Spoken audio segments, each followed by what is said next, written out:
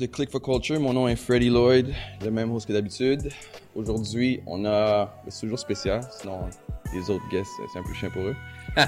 Mais juste tout d'abord, je veux remercier les écouteurs qui nous écoutent à chaque semaine. Je veux aussi remercier Dave, qui est là toutes les semaines avec moi. Thanks for, taking the road, getting here on time. C'est chiant parce que j'ai ça des fois faire ça en caméra parce que j'ai pas fait ma sieste aujourd'hui. C'est pas le seul, Jay. Alors aujourd'hui, on a Carlos, il a du Joyride Records, ça va? Ça va toi? Très bien, merci. Les 3-4 derniers jours, tu sais, j'aime ça étudier un peu les guests, puis je sens que je te connais plus que beaucoup de personnes que je connais toute ma vie. Oh shit, like that, hein? Nice, j'ai hâte de Non, voir ça. je niaise, mais comme, j'ai écouté comme 3 ou 4 podcasts. Shout-out en pensant à Adamo, à Rap Politique, aussi à Bless. Right, c'est les 3 que j'ai fait. Ouais. C'était très bon. Thanks, man. I wanted to study it parce que je voulais m'assurer de pas répéter certaines choses. Pour faire un peu différent, tu comprends? C'est bien. Mais ouais, shout-out à eux. Puis juste avant de commencer, dis-nous un peu c'est quoi que vous faites à Joyride Records? Je pense, puis ça va paraître peut-être un peu prétentieux, là, mais pour vrai, Joyride, c'est pas juste un label, c'est un lifestyle.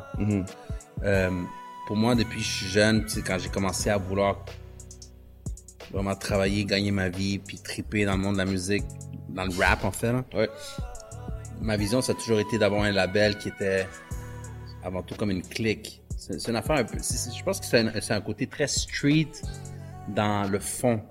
Dans le sens que c'est comme...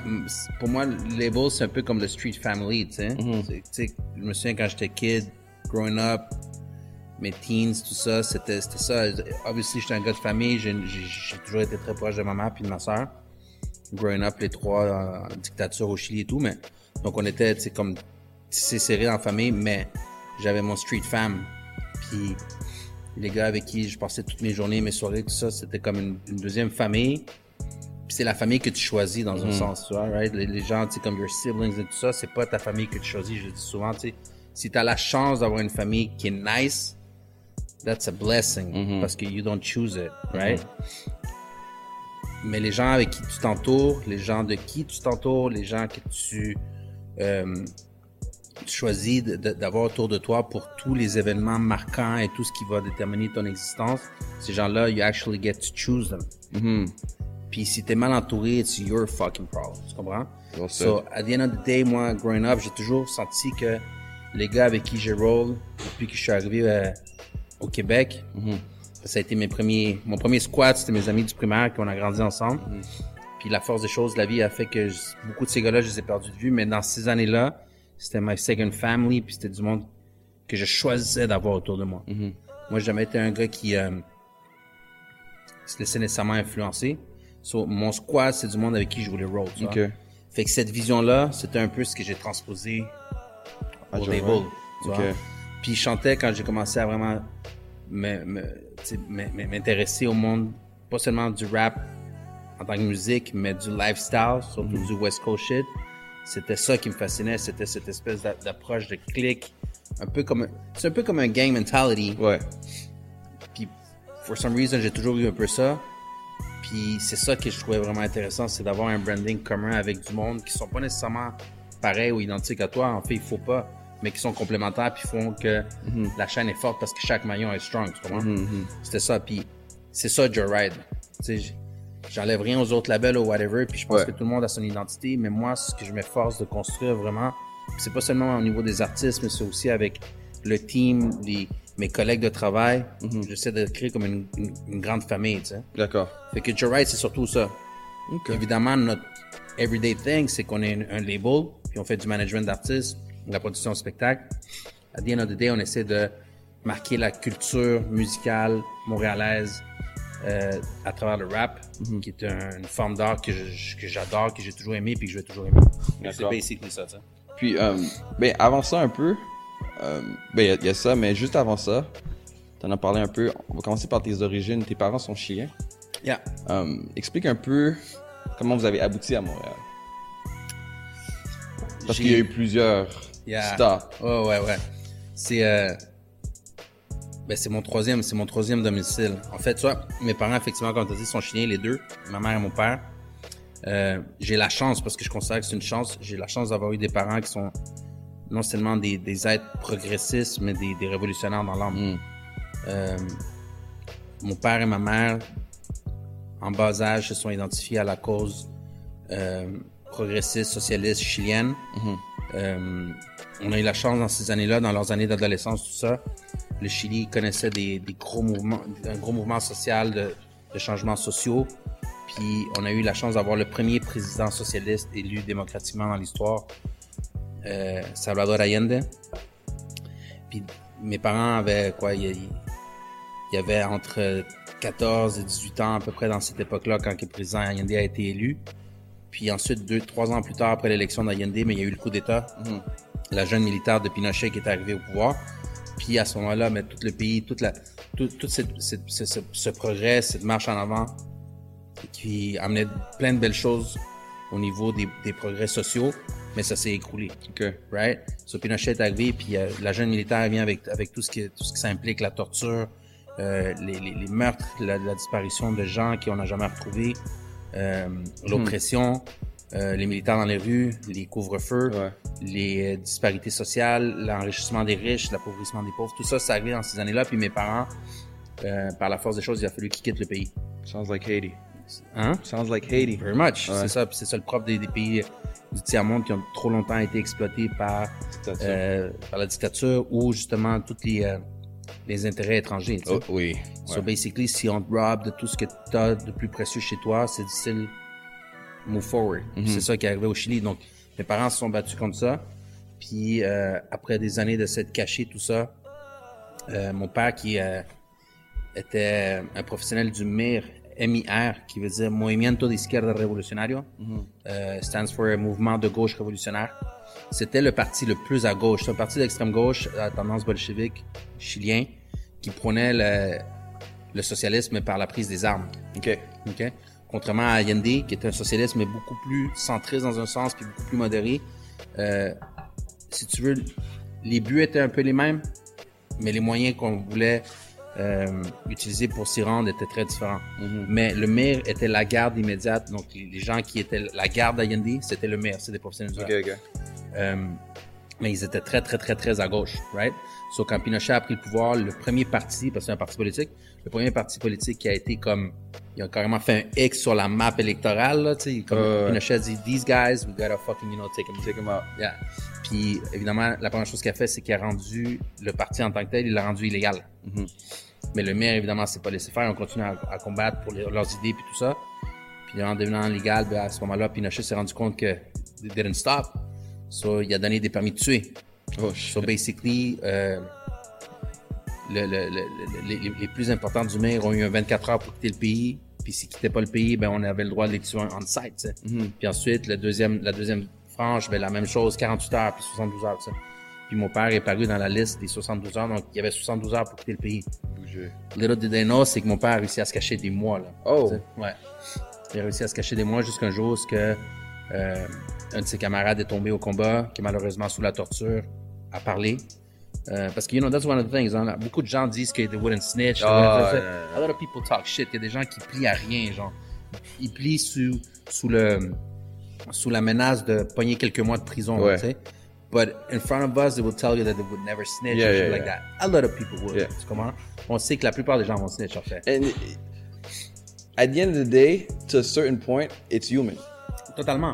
Mais ce qui est fucked up, c'est que les gens claiment haut et fort qu'ils vont jamais snitch. Qui le font jamais, Souvent, ceux qui disent au plus haut et fort qu'ils vont jamais snitch, c'est souvent ceux dont je me méfie. Mais je me méfie des gens qui disent qu'ils vont jamais snitch.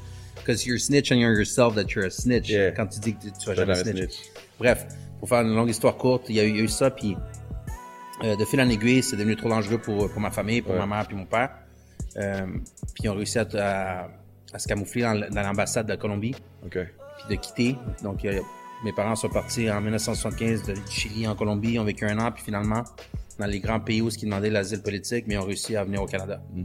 C'est pour ça que quand ils sont arrivés au Canada, ils les ont envoyés. C'est à ce moment-là, c'est pas eux qui choisissent, c'est pas eux de choisir où ils vont, là. Quand t'es réfugié politique, ils disent, on t'accueille, mais c'est là que tu vas. Ils les ont ship, là, carrément, pouf, dans un petit village qui s'appelle Lloydminster, en Alberta. Ils sont allés là, ils ont passé quelques mois, puis finalement, ils ont bougé à Edmonton, qui était la grosse ville, pas loin d'être là.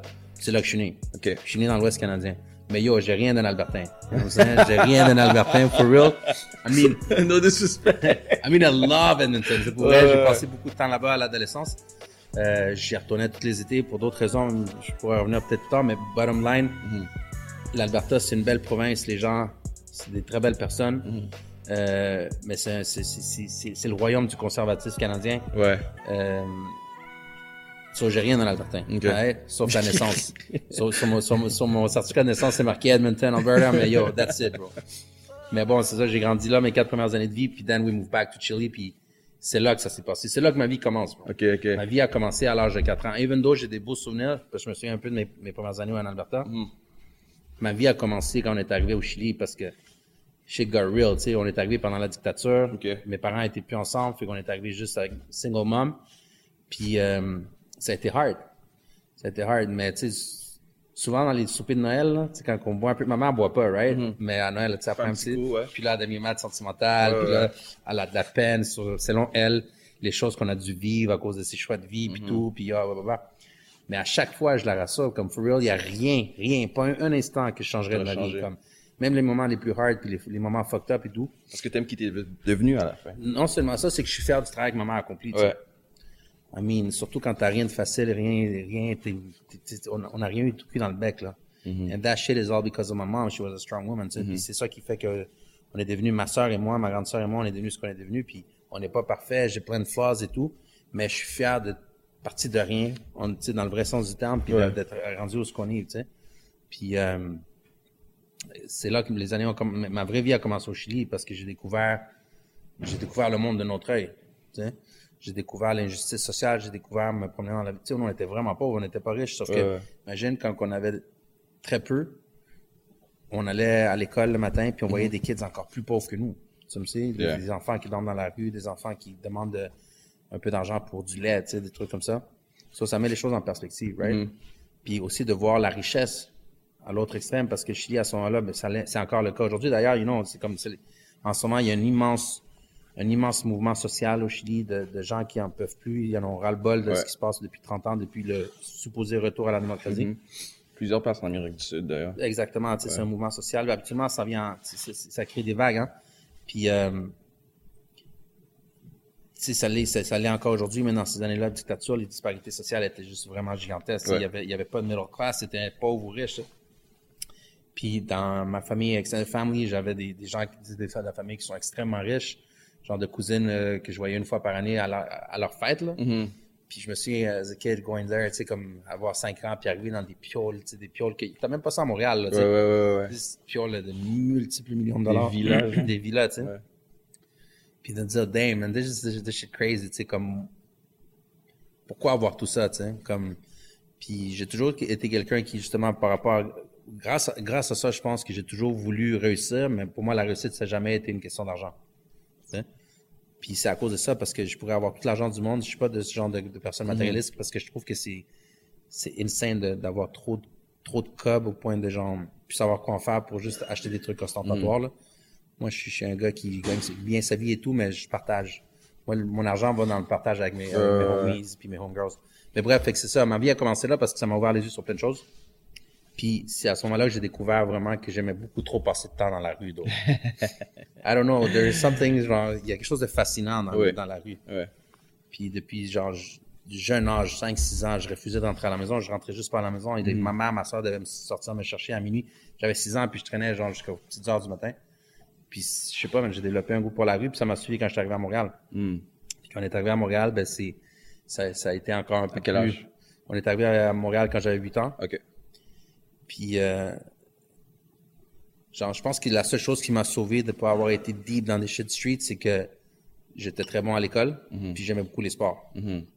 C'est vraiment les deux choses qui m'ont aidé, parce que sinon, j'ai toujours dit, puis un peu à la blague, puis il faut pas qu'elle l'entende, là. So, mom, if you're watching this, mute 2 secondes, laisse-moi finir mon idée, tu reviendras après. Genre, si ma mère avait pas été là, c'est sûr que je serais devenu un criminel. Je pense que c'est une des seules raisons pour lesquelles j'ai pas fait une carrière de criminel. Genre. Because of my mom. Puis c'est quoi que ça a mis en toi, qu'est-ce que ça a développé en toi, être l'enfant d'un réfugié? Pas nécessairement négativement, mais aussi le positif que ça a amené, genre. Mais pour vrai, il n'y a rien de négatif. Pour moi, il n'y a absolument rien de négatif. Comme je disais plus tôt, il n'y a pas un moment où est-ce que je me suis apitoyé sur mon sort ou dit que ça qu'il nous est arrivé telle chose ou blablabla. Même les choses tristes, les trucs hard, tout ça, je n'y vois que du positif. Parce qu'avec le temps, j'en suis venu à la réalisation que la vie, elle a comme des étapes, right? Puis la première étape, c'est de struggle. Je pense que si ta première étape n'est pas du struggle, tu vas probablement être un être humain qui n'est pas le genre d'être humain avec qui je veux chill. Je pense que il faut forcément passer par le struggle first. C'est comme si on venait au monde et on pouvait marcher tout de suite. Tu me suis? Ces étapes-là, c'est nécessaire à l'apprentissage puis avoir le bon mind state pour progresser dans la vie. Il faut que tu apprennes que tout ne vient pas si facilement. Ouais. Puis, ici, comme plus tard dans ma vie, j'ai eu la chance d'aller à une très bonne école. Je suis allé au Collège Jean de Brébeuf parce que j'ai reçu des bourses. Puis, j'étais entouré de gens qui, pour moi, c'était évident que le plus grand fardeau qu'ils allaient devoir transporter, le plus grand obstacle de leur vie, c'était qu'ils avaient tout eu toujours facilement. Basically, que leur plus grand problème, c'est qu'il n'y avait pas de problème. You know, it sounds cold parce que tout le monde a ses problèmes, sauf que quand les choses viennent trop facilement, t'as pas la coin assez dure, tu développes pas ce qu'il faut pour être capable de passer à travers les tempêtes de la vie, tu sais. Puis, bottom line, je pense qu'il y a rien de négatif dans ce que j'ai vécu en tant que fils de réfugié politique, dont je pourrais me rappeler aujourd'hui que je ferais comme j'aurais changé ça. Nothing, nada. Puis je le dis en toute sincérité, là. Puis ça peut paraître un petit peu, poétique de dire ça, pas du tout, là. Je sais pas d'être un William Wallace, là. Non, c'est une réalité aussi. Straight, ça, c'est mon regard. Je pense que si on parlait avec ma sœur, qui était la plus vieille des deux, je pense qu'elle a probablement un regard un peu différent. In a way, je pense que le fait que je suis le plus jeune, la psychologie est extrêmement... ma mère puis ma sœur, elle avait à peine 21 mois de plus que moi, c'était une gamine aussi. Donc c'était un peu comme une deuxième mère, Je pense qu'elle, elle a peut-être perçu les choses d'un autre œil, puis peut-être que son regard des années plus tard est très différent sur ce qu'on a vécu. In a way, je pense que sans me prouver, sans me protéger, elles ont été assez smart pour que je passe à travers tous ces vents et marées-là avec genre un regard très, presque amusé, presque, tu sais. I always say like, yeah, this is another day avec des petits obstacles, but it's fun at the end of the day, tu vois. So, c'est praise to my mom parce que c'est elle qui a réussi ça, tu sais. Puis tu t'écris comme Montréalais, pas Canadien, Québécois. Comme Montréalais. En grandissant à Montréal, tu sais, quand on vient d'autres cultures et qu'on grandit dans les pop, on n'arrive pas souvent à se voir dans la société québécoise tant que telle. Est-ce que tu as eu ce struggle-là? Tu sais, quand je dis ça, c'est pas nécessairement en opposition au reste du Québec. Parce que, for real, tu sais, je le visite, le Québec, je passe beaucoup de temps, on fait énormément de spectacles à l'extérieur, puis c'est comme ça un peu c'est ma vie depuis 10 ans au moins, tu sais. Je visite le Québec à chaque fin de semaine pratiquement depuis 10 ans. Puis j'adore le Québec, j'adore les gens qui y vivent, j'adore tout ça. Pareil comme lorsque je vais aux States, tu vois, c'est comme, je visite les États sudistes, puis je rencontre des gens one-on-one. Je suis capable d'apprécier les gens.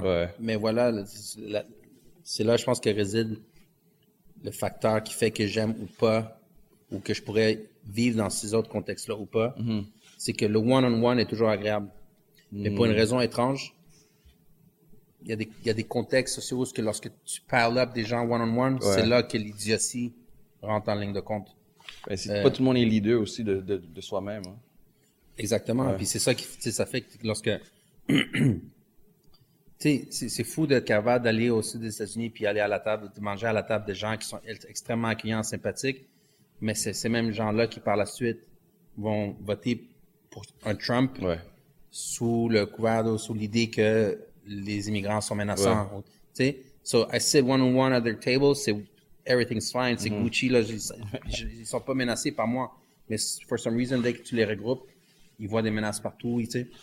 Puis c'est malheureux, mais c'est un peu ça que je chante du Québec. Je sens qu'il y a comme un grand regard collectif dès qu'il sort de Montréal qui est le fruit d'une pensée collective qui va au-delà de la pensée individuelle de chacun. Puis c'est comme si les gens étaient comme amenés à penser d'une manière différente de ce qu'ils pensent dans leur quotidien, tu sais. Parce qu'à lot of these people, même les gens qui sont comme pro-guerre ou tout ça, par exemple, aux States, c'est pas des gens qui feraient mal à une mouche Ouais, one-on-one, tu me suis? Ouais. Mais for some reason, dès que tu rentres dans une espèce de pensée collective, on dirait qu'ils craignent quelque chose qu'ils savent pas vraiment c'est quoi. Ils savent pas vraiment ce qu'ils craignent, mais ils ont peur. Tu vois? Puis ça les amène à avoir toutes sortes de réactions, blablabla.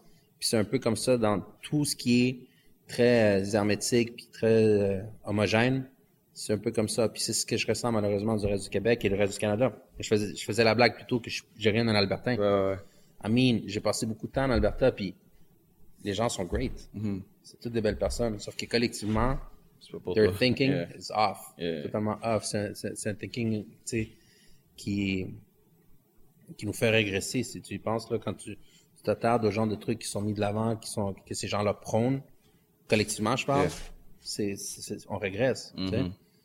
Mais quand tu es one-on-one avec eux, tu peux enjoy, puis tu vois que c'est des belles personnes, puis c'est des gens avec un cœur, puis des gens qui t'ouvriraient la porte de chez eux si tu es blessé on the side of the road, puis tout.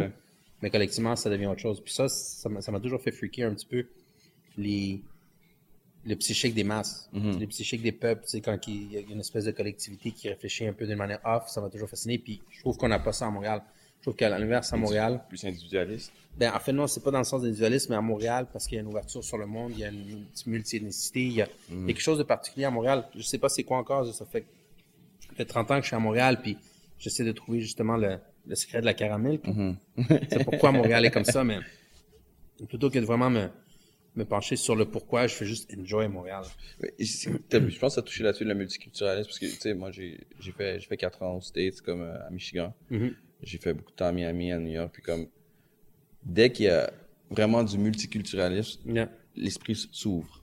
Les gens deviennent complètement différents. Je suis d'accord, sauf que prends des exemples. Prends Toronto. Toronto, c'est une ville super cosmopolite, super multiethnique. Comparé à Montréal, it's not the same. Prends New York, it's not the same. It's not. Va à Paris, it's not the same. Va à Londres, it's not the same. C'est toutes des grandes villes super, vraiment beaucoup plus grosses que Montréal. Ouais. Deuxièmement, sont très, très, très multiculturels. Il y a eu beaucoup d'immigration. C'est pas récent, là. Ça fait au moins 100 ans que ces villes-là sont exposées à l'immigration d'un peu partout sur Terre. C'est une ville super cosmopolite, mais il y a quelque chose de off. Quelque chose de tendu. Il y a un apaisement quand tu arrives à Montréal. Ouais.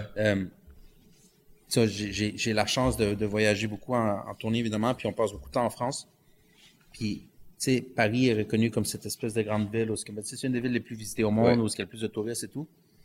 Puis, je trouve ça quand même extrêmement contradictoire qu'une ville qui attire autant de gens qui viennent zioter puis voir leur architecture, leur passé, leur histoire, tout ça, soit une ville aujourd'hui où il y a des viaducs où il y a 3000 personnes qui dorment sur des tentes puis tout ça. C'est une ville stressée, c'est une ville où les gens sont aigris, où c'est Mossad, it's not nice. Il y a rien de nice. A lot of racism too. Énormément de racisme, c'est cher, it's not safe, it's dirty, c'est comme, qu'est-ce qu'il y a de si nice à Paris à part l'histoire, tu sais, à part, tu sais, I mean, évidemment, les petits cafés, les bons petits repas, la petite clope avec mon petit espresso le matin, all that shit is nice, mais c'est pas ça qui fait une vie. Ouais. Puis Montréal, on a la chance pour plein de facteurs. Il y a plein de raisons qui font que Montréal est juste great, bro. Puis la première chose, c'est qu'il y a un sentiment d'apaisement, de bon vivre à Montréal. Tu sais? Même lorsque je vais au Chili, j'adore aller au Chili voir ma famille. Puis évidemment, pour d'autres raisons, il y a des choses qui sont propres au Chili que j'aime. Tu sais, le fait d'être avec ma famille, puis la culture. J'ai ma mère puis ma soeur ici, puis bon, mes neveux et nièces maintenant, mais j'ai pas de famille élargie au Québec. So, quand j'arrive au Chili, j'ai ça, puis obviously it's great, ça amène quelque chose de vraiment le fun d'être entouré de tes cousins et cousines, puis ça. Fait que j'enjoy, sauf que après un certain nombre de semaines, j'ai le goût de revenir à Montréal. Puis quand j'arrive à Montréal, je me sens juste comme libéré d'un million de stress qui sont dus au fait que Montréal, c'est peut-être même pas que c'est les autres villes qui sont si stressantes que ça. C'est juste que Montréal est tellement plus apaisante. Ouais. Il y a quelque chose d'extrêmement chill à Montréal. C'est pour ça que je me décris comme Montréal. Peut-être c'est le fait que on est une ville, on est une genre de ville, une société qui est dans une autre société qui est le Québec, qui est différent de la nôtre, qui est dans une autre société qui est le Canada, qui est dans une autre société qui est l'Amérique du Nord. Ouais, peut-être. Because it's really different from toutes les autres villes qui sont autour de nous, puis toutes les autres communautés ou les sociétés qui sont autour de nous. Tu vois, puis si tu agrees un peu avec ce que je dis, moi, comme beaucoup de mes amis, je leur parle de Montréal, puis ils ont la même opinion sur Montréal. Il y a quelque chose intrinsèquement unique et de particulier à Montréal. Puis, I don't know, man. Comme, si c'était pas de l'hiver, ça serait une ville parfaite, for real, tu sais. Ah, c'est vrai, tout le monde. That's the thing, c'est ça. So, de là, comment est-ce que t'en es arrivé au Joyride qu'on a aujourd'hui? Parce que ça n'a pas débuté comme ça. Non, tu sais, au départ, tu sais, je faisais du rap plus jeune. So, évidemment, il y avait le côté très hobby. C'était un passe-temps. J'étais tout le temps en train d'écrire, puis j'étais comme... Obviously, j'aimais ça pour le côté juste musique, passe-temps, blablabla. Sauf que, je sais pas, c'est comme, plus jeune, je voulais jouer au hockey, puis c'était la même chose. J'avais toujours cette impression que ça doit être great de gagner sa vie à jouer à quelque chose. Ouais. Tu imagines, tu sais, puis j'y pense encore des fois, ça aurait été quoi ma vie si j'avais été athlète professionnel, genre. Tu sais, gagner ta vie à jouer au hockey, c'est quand même juste, c'est juste quand même juste le terme, pensez, là, tu sais, jouer pour gagner sa vie. Tu vas pas travailler. C'est un travail, obviously, puis on sait que les athlètes, ils mettent énormément d'efforts pour, tu sais, pour réussir, mais c'est quand même fly de dire, je gagne ma vie en jouant, tu sais. Puis pour moi, le rap, c'est un jeu. Ouais. Tu sais. Pour moi, le rap, c'est un jeu, c'est un hobby qui est devenu sérieux, qui est devenu très sérieux, qui aujourd'hui paye les bills, pas seulement les miens, mais de mon team, de mon squad, des employés de la boîte. C'est quand même fascinant que de ce qu'on faisait autour de la table de la cafétéria avec une règle, puis on faisait des beats sur la table, puis qu'on faisait juste des mauvais freestyles, que ça en soit devenu, soit devenu notre gagne-pain, puis un générateur économique, là. Tu sais, c'est un moteur économique aujourd'hui, le rap au Québec, tu sais. Puis, je suis sûr que si on parlait aux autres boss de label de rap au Québec, ils diraient la même chose. Ils ont commencé par un rêve adolescent, parce que c'était quelque chose de purement genre une passion, tu sais. Une passion pour un hobby, qui est devenu un gagne-pain, qui est devenu quelque chose de, tu sais, vraiment important, pas seulement pour nous-mêmes, mais pour les gens qui nous entourent, tu sais. Pour ceux qui écoutent. C'est ça, fait que c'est devenu un peu ça, Joyride. Je pense que c'est à l'image de ce que j'ai toujours projeté dans ce monde-là, le monde de la musique. J'ai toujours voulu que ça soit pas juste payant, mais juste gratifiant puis fun. Tu sais. Puis, tu sais, à part les succès qui ramènent des sous et tout, mon vrai salaire, c'est juste être on the road avec les boys. La satisfaction de continuer à jouer. Tu comprends? Tu sais, comme, il y a une des choses qui me procure, un des plus grands plaisirs dans tout ce que je fais, c'est quand un de nos artistes me soumet ses maquettes pour la première fois, tu sais. Le premier spin que je donne à un album, que je donne à un single, que je donne à whatever, pour moi, c'est comme un des moments les plus nice de ce que je fais dans la vie, tu sais. Souvent, en plus, c'est toujours random, je suis genre en train de travailler, puis là, tout à coup, je reçois un email, puis je reçois un appel, yo, je viens de t'envoyer l'album, je viens de t'envoyer ce moment-là, j'en fais carrément une cérémonie, là, tu sais. Moi, c'est vraiment, là, tu pourrais demander au team.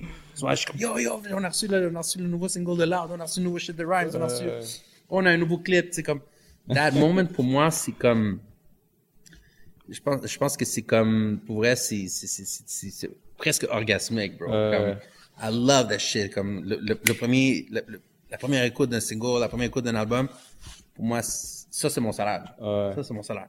La première fois qu'on fait un show un nouveau spectacle, une nouvelle tournée, c'est ça pour moi, ça vaut plus que n'importe quoi d'autre, tu sais. Quand on a fait les Centres Bell, bien sûr. Tu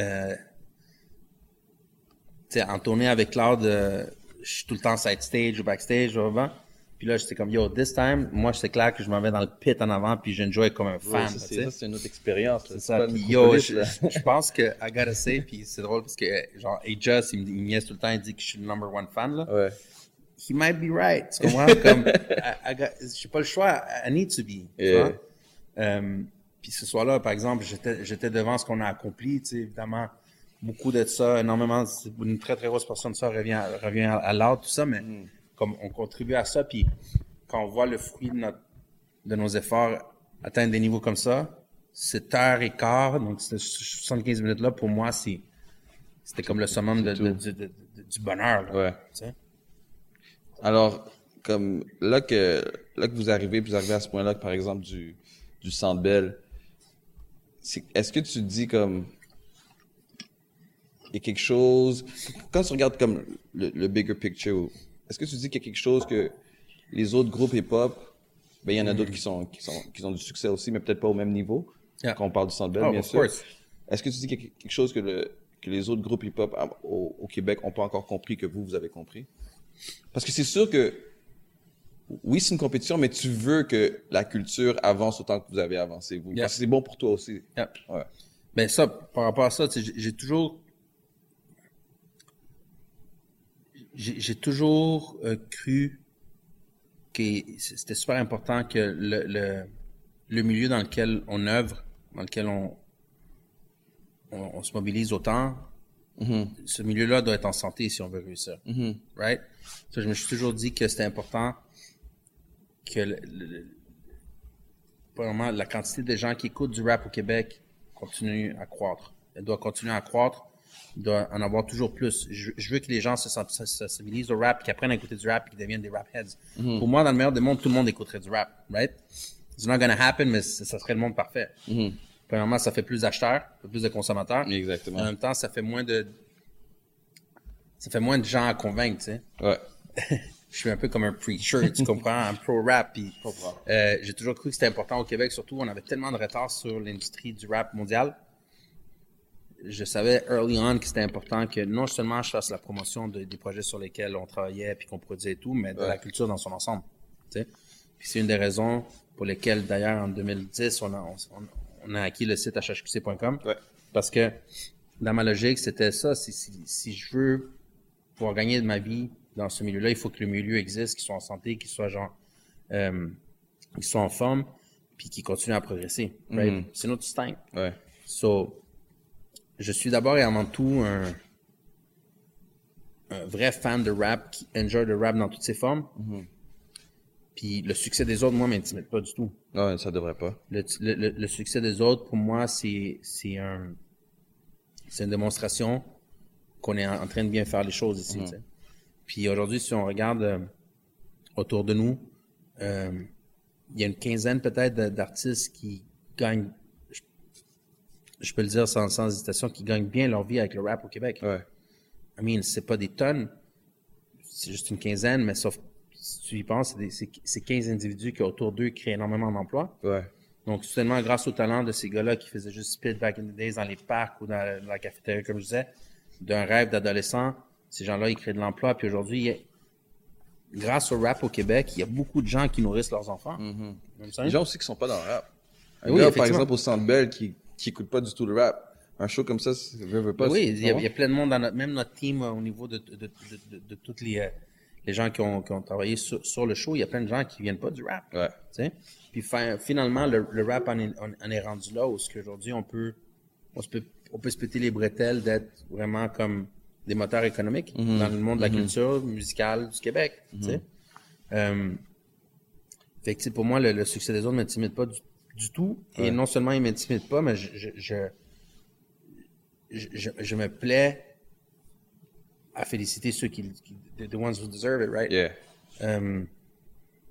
Parce que il y a de la place sur le soleil pour tout le monde. OK. Fait que moi, je veux que le monde du rap fonctionne bien. Je veux que les plus jeunes apprennent de nos erreurs, qu'ils apprennent de nos bons coups, qui comprennent que il y a des choses que nous, on a dû faire qui, hopefully, ils n'auront pas à faire parce qu'il a fallu défricher la forêt. Puis que maintenant, ils peuvent marcher sur nos traces, puis que tant mieux s'ils marchent sur mes traces, puis qu'ils peuvent me dépasser. Tu sais, j'ai hâte de voir le prochain artiste qui va faire le Sandal. Tu vois? Parce que, at the end of the day, it's a competitive sport. Puis genre, moi, je suis un gars très compétitif. Ouais. Puis pour être compétitif, il faut de la compétition, tu vois? Clair. Puis il y en a de la compétition. Ouais. So, il y a des choses que Loud a atteint au niveau de sa carrière qui sont pas encore match par d'autres, mais c'est juste une question de temps. Tu sais? C'est juste une question de temps. Est-ce que ça va être quelqu'un dans mon team? Maybe. Est-ce que ça va être quelqu'un dans notre team? Maybe. On ne sait pas, mais at the end of the day, ça va arriver. Puis, ça va juste être un motivateur. Moi, je pense que j'ai hâte de voir le prochain artiste québécois de rap qui va faire un Sandbell, puis voir comment il va le handle, comment il va l'approcher, comment il va aborder ça, parce que c'est des grosses fucking bottes à porter, là. Nous, on l'a fait sans expérience. On n'a jamais fait un show d'arena, tu sais. C'est bien beau faire des MTLUS, puis tout ça, qui c'est des grosses salles et tout, mais c'est incomparable. Ouais. Puis, I think we did great, mais j'ai hâte de voir ceux qui vont avoir appris de ce qu'on a fait, puis faire peut-être mieux, tu sais. Est-ce que vous allez faire Québec? Ouais, on fait je sais pas quand est-ce que sort le podcast, mais le 7 décembre 2019, okay. Parfait, ouais. 1900 Vidéotron. C'est sorti avant ça. Ouais, on est là. Puis il va être encore meilleur que le show précédent parce qu'on a appris les gens, on a tweak les choses qu'on veut. Ouais. C'est ça. Tu sais, là, je regarde ton roster. Je regarde Chachou, Karma, Rhymes, David Lee. Loud, visuellement, c'est le gars le plus normal. Yeah. Ces gars-là, tu comprends? Tu vois ce que je veux dire? Puis c'est lui qui vraiment a amené le label. Ben, pas seulement lui, mais c'est sûr que c'est son nom qui a amené le label peut-être à un autre niveau, si je peux me permettre de le dire. Est-ce que tu t'y attendais? Il y a quelque chose de particulier avec Loud. Je sais pas pourquoi c'est peut-être le gars le plus convaincant sur Terre, là. I don't know, mais dès le début, dès qu'on a commencé à parler, on a comme mis la barre très haute au niveau de ce qu'on pensait qu'on était capable d'atteindre. Je me souviens pas exactement à quel moment, mais ça a pas pris beaucoup de temps avant qu'on dise « Yo, il faut qu'on fasse un Centre Bell ». Puis ça a pas pris de temps ensuite pour dire « On va faire un Centre Bell ». Tu sais? Je me souviens de early on, Loud qui m'a dit « Yo, c'est clair que je vais être number one ». Ouais. Mais tu sais, pas avec un cockiness, genre type of thing, genre un peu comme s'il était en train de daydream ou s'imaginer des affaires, là. Il était confiant. C'était plus que de la confiance, c'était de la certitude. And that's really fucked up quand une personne le dit avec un ton puis un angle qui est même pas, c'est même pas pour essayer de te convaincre. Ouais. C'était vraiment comme, c'était une affirmation qui venait avec un plan. OK. Je sais pas si tu comprends ce que je veux dire. Il n'y a pas eu besoin de me dire à ce moment-là son plan. Mais j'ai senti que ce qu'il était en train de dire là, sa conviction venait du fait qu'il y a un cheminement dans sa tête, il y a quelque chose de logique, quelque chose d'extrêmement rationnel qui allait se produire, qui était déjà mis en marche depuis du temps qu'il était avec LLA, depuis du temps qu'il était ado, puis qu'il faisait du rap dans les parcs, tu sais. Tout ça, il y avait quelque chose qui était en marche dans son brain, dans ses tripes. Puis la manière qu'il a dit, pour moi, c'était pas comme yeah, whatever, tu sais. Ouais. Moi, je crois beaucoup ce que mes artistes disent ici maintenant. C'est à travers les années, depuis ça fait longtemps que je fais ça. Des fois, j'entends des choses, puis je suis comme yeah, okay, we'll get there, tu sais. Puis c'est pas que je veux, tu sais, lowball personne ou non, mais c'est juste qu'il y a des choses qui semblent plus difficiles à atteindre. Il y a des choses que, genre, des fois, t'es comme yeah, this is a sure shot. Puis t'as des statements comme ça que genre, tu peux te dire, yeah, OK, on va commencer par faire l'album ou des choses comme ça, parce qu'il y a dit ça avant même qu'on ait un track de fait ensemble. Est-ce que 56K, c'était le premier vidéo avec vous? Ouais. OK. Ouais. Parce que moi, personnellement, c'est là que j'ai vraiment... Je savais qu'il y avait Larry et tout, mais moi, pour être honnête avec toi, il y avait comme une déconnexion avec... J'ai comme toujours eu une déconnexion avec le rap québécois. Yeah. Mais... C'est moi aussi, Tu comprends moi? Ouais, j'ai jamais écouté. Mais quand j'ai vu 56K, je sais pas pourquoi, ça a cliqué. Puis je suis comme, OK, this kid is different. Ouais. L'image est différente. Ouais. Son swag est différent dans le vidéo, tu comprends? Ouais. Puis, alors pour moi, ça a vraiment été ce moment-là. Est-ce que tout ce que tu es en train de me raconter, c'était avant ça? Ouais. OK. Ouais.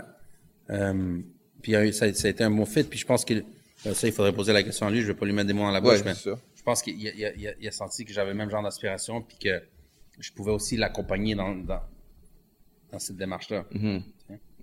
Comme j'ai jamais senti qu'il visait trop haut. OK. Pour moi, il y avait sa certitude, puis il y avait ma certitude. Puis en bout de ligne, il y avait notre certitude commune. Là. Puis vas-y, continue. Non, c'est ça. Fait que, c'est comme, je pense que ça a juste été un bon fit parce que je suis un gars extrêmement rationnel puis terre à terre et tout. Je sais quand est-ce que la persévérance finit par devenir de l'obstination. Ouais. J'ai jamais été un gars qui s'obstine. Dans le sens que je sais quand lâcher prise. Ouais. Parce que même le plus des persévérants, même la personne la plus persévérante peut faire l'erreur fatidique d'aller trop loin puis de continuer trop longtemps. Ouais. Puis de passer de l'autre bord de la ligne puis de devenir juste un obstiné qui refuse de comprendre que des fois, il faut s'arrêter. Tu sais? Puis, avec ce genre d'approche très rationnelle, je suis une personne très ambitieuse, mais ça m'a toujours permis de go for the right moves. Ouais. Puis, je pense qu'il est pareil. OK. D'une manière très différente, mais je pense qu'à the end of the day, c'est un gars qui s'obstine pas, il sait juste quoi faire pour que ça soit jamais de l'obstination, mais que ce soit juste de la persévérance logique et rationnelle. Puis comment tu gères, par exemple, un gars qui fait le Centre Bell, autant que tu gères un gars versus un gars qui finit son show, Ouais. puis après ça, il doit aller faire peut-être un shift de travail, tu comprends? Yeah. Parce que c'est pas tout le monde, on va se dire, c'est pas tout le monde qui commence tout de suite au niveau où Bien vous sûr êtes que non. avec Loud, tu comprends? Bien sûr que non. Puis, tu sais, les louds, c'est ce qui est le plus rare, là. Ouais. Je veux dire, tu sais, la majorité des artistes ont cette réalité-là de devoir souvent avoir des job-ins, arrondir le fin de mois autrement, tout ça. C'est pas donné à tous les artistes, justement, de pouvoir faire exclusivement leur art pour gagner leur vie, tu sais. Puis même juste... C'est la vie d'artiste, comme on ouais, dit. c'est ça. Puis des fois, même juste survivre, tu sais. Ouais. Chose certaine, j'ai toujours perçu que les gars qui réussissent, c'est ceux qui disent c'est mon seul plan. Je me souviens, il y a 8 ans, quand on venait de commencer à travailler avec Chachou, un jour, il m'appelle. À ce moment-là, il travaillait chez Ital Melody. Donc, il était DJ, producer déjà, puis ça commençait à rouler un peu pour lui. Mais il était aussi il était vendeur chez Ital Melody dans le département de toutes les samples puis tout ça, là. Puis un jour, il a perdu sa job. Puis je me souviens, il m'a appelé. Puis il y avait clairement comme de l'inquiétude dans sa voix, right? Ouais. Évidemment, c'est sa job qui payait ses bills. Il venait de la perdre. Mais je me souviens, il m'a appelé puis il m'a dit, yo, qu'est-ce que je fais, tu sais? Puis je dis, bro, for real, je pense que le move à faire, c'est de Ouais. fuck a day job, là. Comme, C'est un signe. give it a try, tu sais. Give it a try, au pire, tu seras starving artist pendant, je sais pas, 5, 6, 7 mois, tu sais. That's how he lost so much weight. T'sais. Non, fuck with you. Tu sais, puis c'est comme, yo, you should try it, bro, tu sais. Ouais. Just do it, give it a try, puis anyway, t'as de la famille, t'as le squad, Ouais. tu vas pas mourir de faim, là, tu sais. Ouais. You gotta be good, tu sais, puis yo, il l'a fait, puis he never looked back, puis boom, il a réussi, tu sais. Je me souviens, à l'époque, j'ai eu la chance de travailler avec Soke, de Banks and Ranks, Ouais. qui, yo, s'il y a des panais pour qui ça se passe bien, G, believe The me, wild bro. too. Yo, c'est comme, tu sais, on oublie souvent ce côté-là qui est moins francophone, tout ça. Donc, Ouais. tu sais, l'autre, c'est immense parce qu'évidemment, il est très, très, très connu au Québec. Ouais. Ça se passe aussi en France puis dans la francophonie européenne, mais yo, les gars de Banks and Ranks, Kenai puis Soke, c'est huge, là. Puis Soke, quand il était signé avec nous back in the days, c'est la même chose. À un moment donné, il avait juste déterminé, tu sais, comme, yo, fuck un day job, là. Ouais. J'ai besoin de me consacrer à ça full-time, d'avoir mon mind state là-dessus, seulement sur ma musique. Puis il y a eu des années difficiles. Il y a eu des années très difficiles où il n'y avait pas beaucoup de sous, puis sur lesquelles il a fallu qu'il emprunte de l'argent, faire des moves à gauche à droite, tout ça. Mais yo, aujourd'hui, le panier, il roule en grosse machine, strictement payé par son art, là. Parce qu'il a été capable de être fonceur, puis continuer à croire en son rêve, mais en ayant un seul plan, tu sais. Ouais. Puis je suis certain que c'est un gars très brillant. Si à un moment donné, il avait senti que son ambition commençait à passer de l'autre bord de la ligne puis devenir de l'obstination inutile, il aurait peut-être quitté. Mais quand tu as autant de talent, tu dis, yo, if I keep going. Moi, je dis souvent, tu sais, travail, talent et persévérance, c'est le triumvirat, man, c'est la Sainte Trinité. G. Si tu combines les trois choses, puis tu crois en ton tank, ça paraît super cliché de dire, yo, crois en ton rêve, all that shit, man. Comme, I'm telling you, all the guys that I see succeeding nowadays, c'est tous des gars qui ont eu juste un plan, c'est le plan A qui était, yo, I'm a fucking do music until it pays. Il n'y a jamais eu de plan B. Là, c'est le premier à le dire. Il n'y a jamais eu de plan B. Même lorsque, tu sais, tout le monde, everybody doubts you. T'as pas d'argent, ta blonde est tannée, man, que t'as jamais de cob. Tes parents sont inquiets. Tes amis, ils veulent sortir. Tu La peux femme pas est blonde. all that shit, tu sais. And you go through all that shit. Yeah. People see you like, yo, this is a fucking waste of time. Quand est-ce que tu vas arrêter de jouer au Yeah. rapper? Quand est-ce que tu vas réaliser que that shit won't pay, baba? Tu sais? But guess what? Les années ont passé, boom, le shit, le script a flip as motherfucker, tu vois? Le panneau aujourd'hui, he's doing good, tu sais. Pretty good. C'est ça, He seems to be doing pretty Tu sais, good. puis ça, c'est après quelques années de vache maigre et tout, mais yo, he did it. Combien de dates par année à peu près avec là? Depuis la sortie, ça fait 2 ans exactement que l'album est sorti, là, Une année record. Une année record est sorti le 27 octobre 2017. Donc aujourd'hui, on est quoi? On est le 5 novembre, donc 2 ans. Ouais. On est à 170 spectacles. Not fucking bad. Dans 6 pays. Not bad at all. C'est un show 4 jours. That's pretty much the ratio. C'est comme c'est un show 4 jours. Ouais. Tu sais, so, And it pays the bills pretty well. oh yeah, damn. I'm not gonna. Yo, I'm not asking for numbers. Parler des finances de notre homme. Ouais. My mom always said that it's fucking. Je vais jamais demander des chiffres. Non, mais comme je vais pas m'aborder ça, c'est his shit. But we all doing good, bro. We all doing good. Ouais. Mais comme je te dis, je pense que le plus satisfaisant dans tout ça, c'est pas nécessairement le code. Ouais. I mean, everybody likes to getting paid, right? Mais On aime vivre de tous ça. vivre de ça, mais surtout,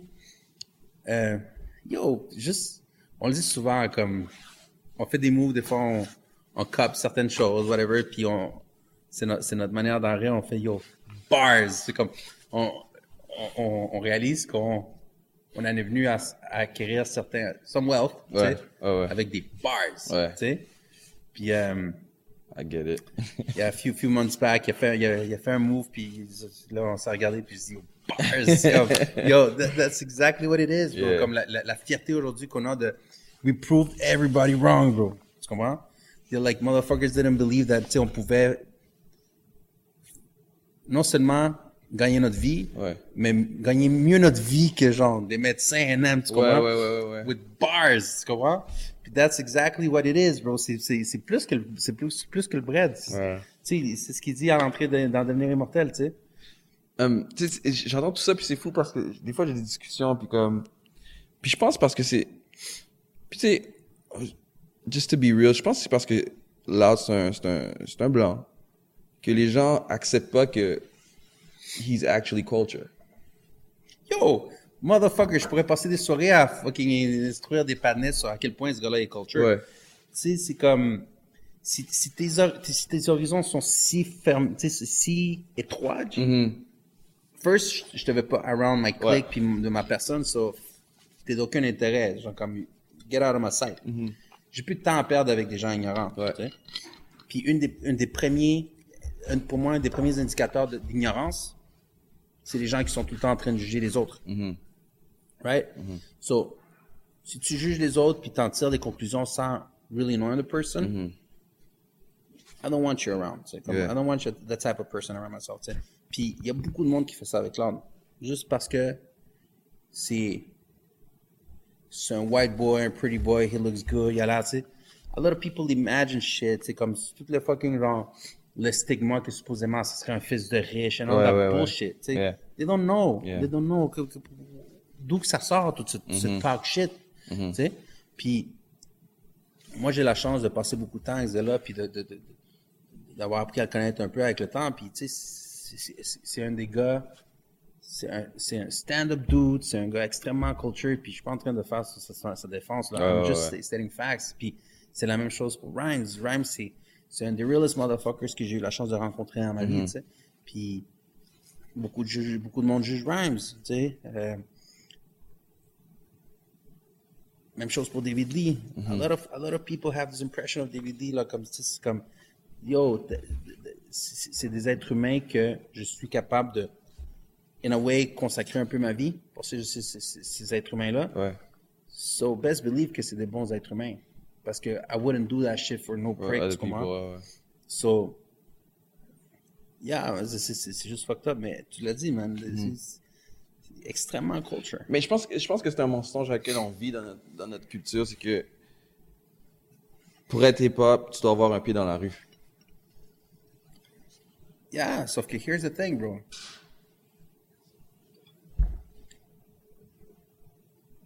Le streetness, bro, souvent, c'est comme... Puis je suis en train de flipper une expression que j'ai entendue une couple d'années, puis ça m'a vraiment fait rire, mais... I use it for this thing now, parce que je trouve que ça s'applique bien, mais comme... Le streetness, bro, c'est souvent comme la confiture. Moins t'en as, plus tu l'étales. You know what I'm saying? That's what it is, bro. A lot of people trying to prove they're street. Ouais. A lot of motherfuckers trying to be oh, I'm that dude, acting hard, you know. Y'all can be the hardest, tu sais. Ouais. On va être juste les smartest guys. Puis c'est ça, puis they don't know. They don't know ils peuvent pas savoir c'est quoi que ce gars-là il a vécu Ouais. il y a 10 ans. Ouais. They don't know that shit, tu sais. Puis c'est pas en jouant street puis en jouant hard que t'es nécessairement the hardest one. C'est souvent les plus quiet qui sont les plus fucked up. Tu sais, c'est un peu comme ça la vie. Puis ces gens-là qui croient que pour être street, il faut que tu sois tout le temps en train de démontrer que t'es street. It's one thing. Je suis pas en train de dire que Loud c'est un street guy. C'est pas ça. Sauf que a lot of fake and phony people dans le rap, right? Puis pour moi, souvent quand j'entends le terme real, puis que les gens associent ça seulement au fait d'être street, yo, I hate his music. Genre, je déteste sa musique, mais genre Logic, je suis sûr que c'est un real guy. Ouais. Ouais. Parce qu'il a le courage d'être ce qu'il est. Genre un geek-looking dude qui a pas essayé d'être hard, puis bah, tu sais. Ouais. Then, t'as de l'autre côté un dude comme Chief Keef, qui est probablement très real en étant un fucking criminel qui est en centre de détention jeunesse depuis je sais pas quel âge. Tu vois? So, real is not about being street and hard. C'est, à mon sens, c'est être ce que t'es every day. Being you. Tu sais? Ouais. So, I don't know, man. C'est comme... It is what it is. Ça, on pourrait développer longuement sur ça. Puis, tu sais, étant au niveau où vous êtes dans la game aujourd'hui au Québec, est-ce que tu sens des fois une responsabilité étant comme genre un genre de gatekeeper du hip-hop? Parce qu'on va pas se mentir, le petit gars de comme, je sais pas moi, de Saint-Clinclin, il a aucune idée de la culture que, je sais pas moi, on va dire un Migos te donne ou un Davies te donne. Alors lui, ce qu'il peut voir, c'est ce que vous leur donnez. Est-ce que des fois, tu te sens comme, tu sens ce genre de responsabilité-là? Je sens une responsabilité. Ouais. Mais pas envers le kid. OK. Je sens une responsabilité envers moi-même. OK. Je sens une responsabilité envers le fait que je me dois d'être le porte-étendard de ce que j'ai toujours chéri dans cette musique-là, dans cette culture-là. Right? Ouais. Donc, c'est pour ça que je suis pas une girouette, je suis pas une saveur du mois, puis je ferai jamais les trucs parce que ça fonctionne. Right? Je suis une personne qui est capable d'évoluer aussi. Comme je suis pas un de ces vieux écrits qui pensent que le rap c'était mieux avant. Tu vois? Ouais. Je suis tout le temps en train d'évoluer, puis je suis capable de genre de comprendre que ce que j'ai toujours aimé du rap depuis 25-30 ans, ça a changé, puis aujourd'hui j'aime le rap pour d'autres raisons et tout. Yeah. Mais le plus fondamental de tout ça, je dois rester real par rapport à ça. Donc cette responsabilité-là est par rapport à moi, au fait d'être culture justement. Ouais. Sur le fait de qu'on le fasse pour les bonnes raisons. Ouais. Puis qu'on le fasse bien pour les bonnes raisons. Puis tant mieux si nous, en ayant cette responsabilité par rapport à nous-mêmes, on reste real puis intègre. Ouais. Tant mieux si ça influence le kid à Saint-Clinclin. OK. Parce que lui, he looks up to us. Yeah. Tant mieux. Mais ma responsabilité n'est pas envers lui. Ça peut paraître selfish puis borderline égoïste, mais comme c'est pas par rapport à eux, notre responsabilité, c'est par rapport à nous-mêmes. OK. Tu vois? Puis je pense que c'est le meilleur moyen de justement influencer de manière possible. C'est le masque à oxygène qui tombe dans l'avion. Ouais. I'll put it up first, I'll help you out after. Tu comprends? Ouais. Parce que si je passe ma vie à vouloir avoir une influence sur eux par rapport à une responsabilité que je sens envers eux, à the end of the day, je vais oublier ce pourquoi on est là. Tu comprends? Puis c'est de diffuser les choses comme nous, on le voit, tu sais, fuck what other people think. We do our shit, puis si ça a une répercussion positive, tant mieux. OK. Tu regardes, tu sais, sur le même niveau aussi, comme je regardais, comme par exemple, je suis sûr que tu en as parlé en toi, ou peut-être avec d'autres médias, whatever.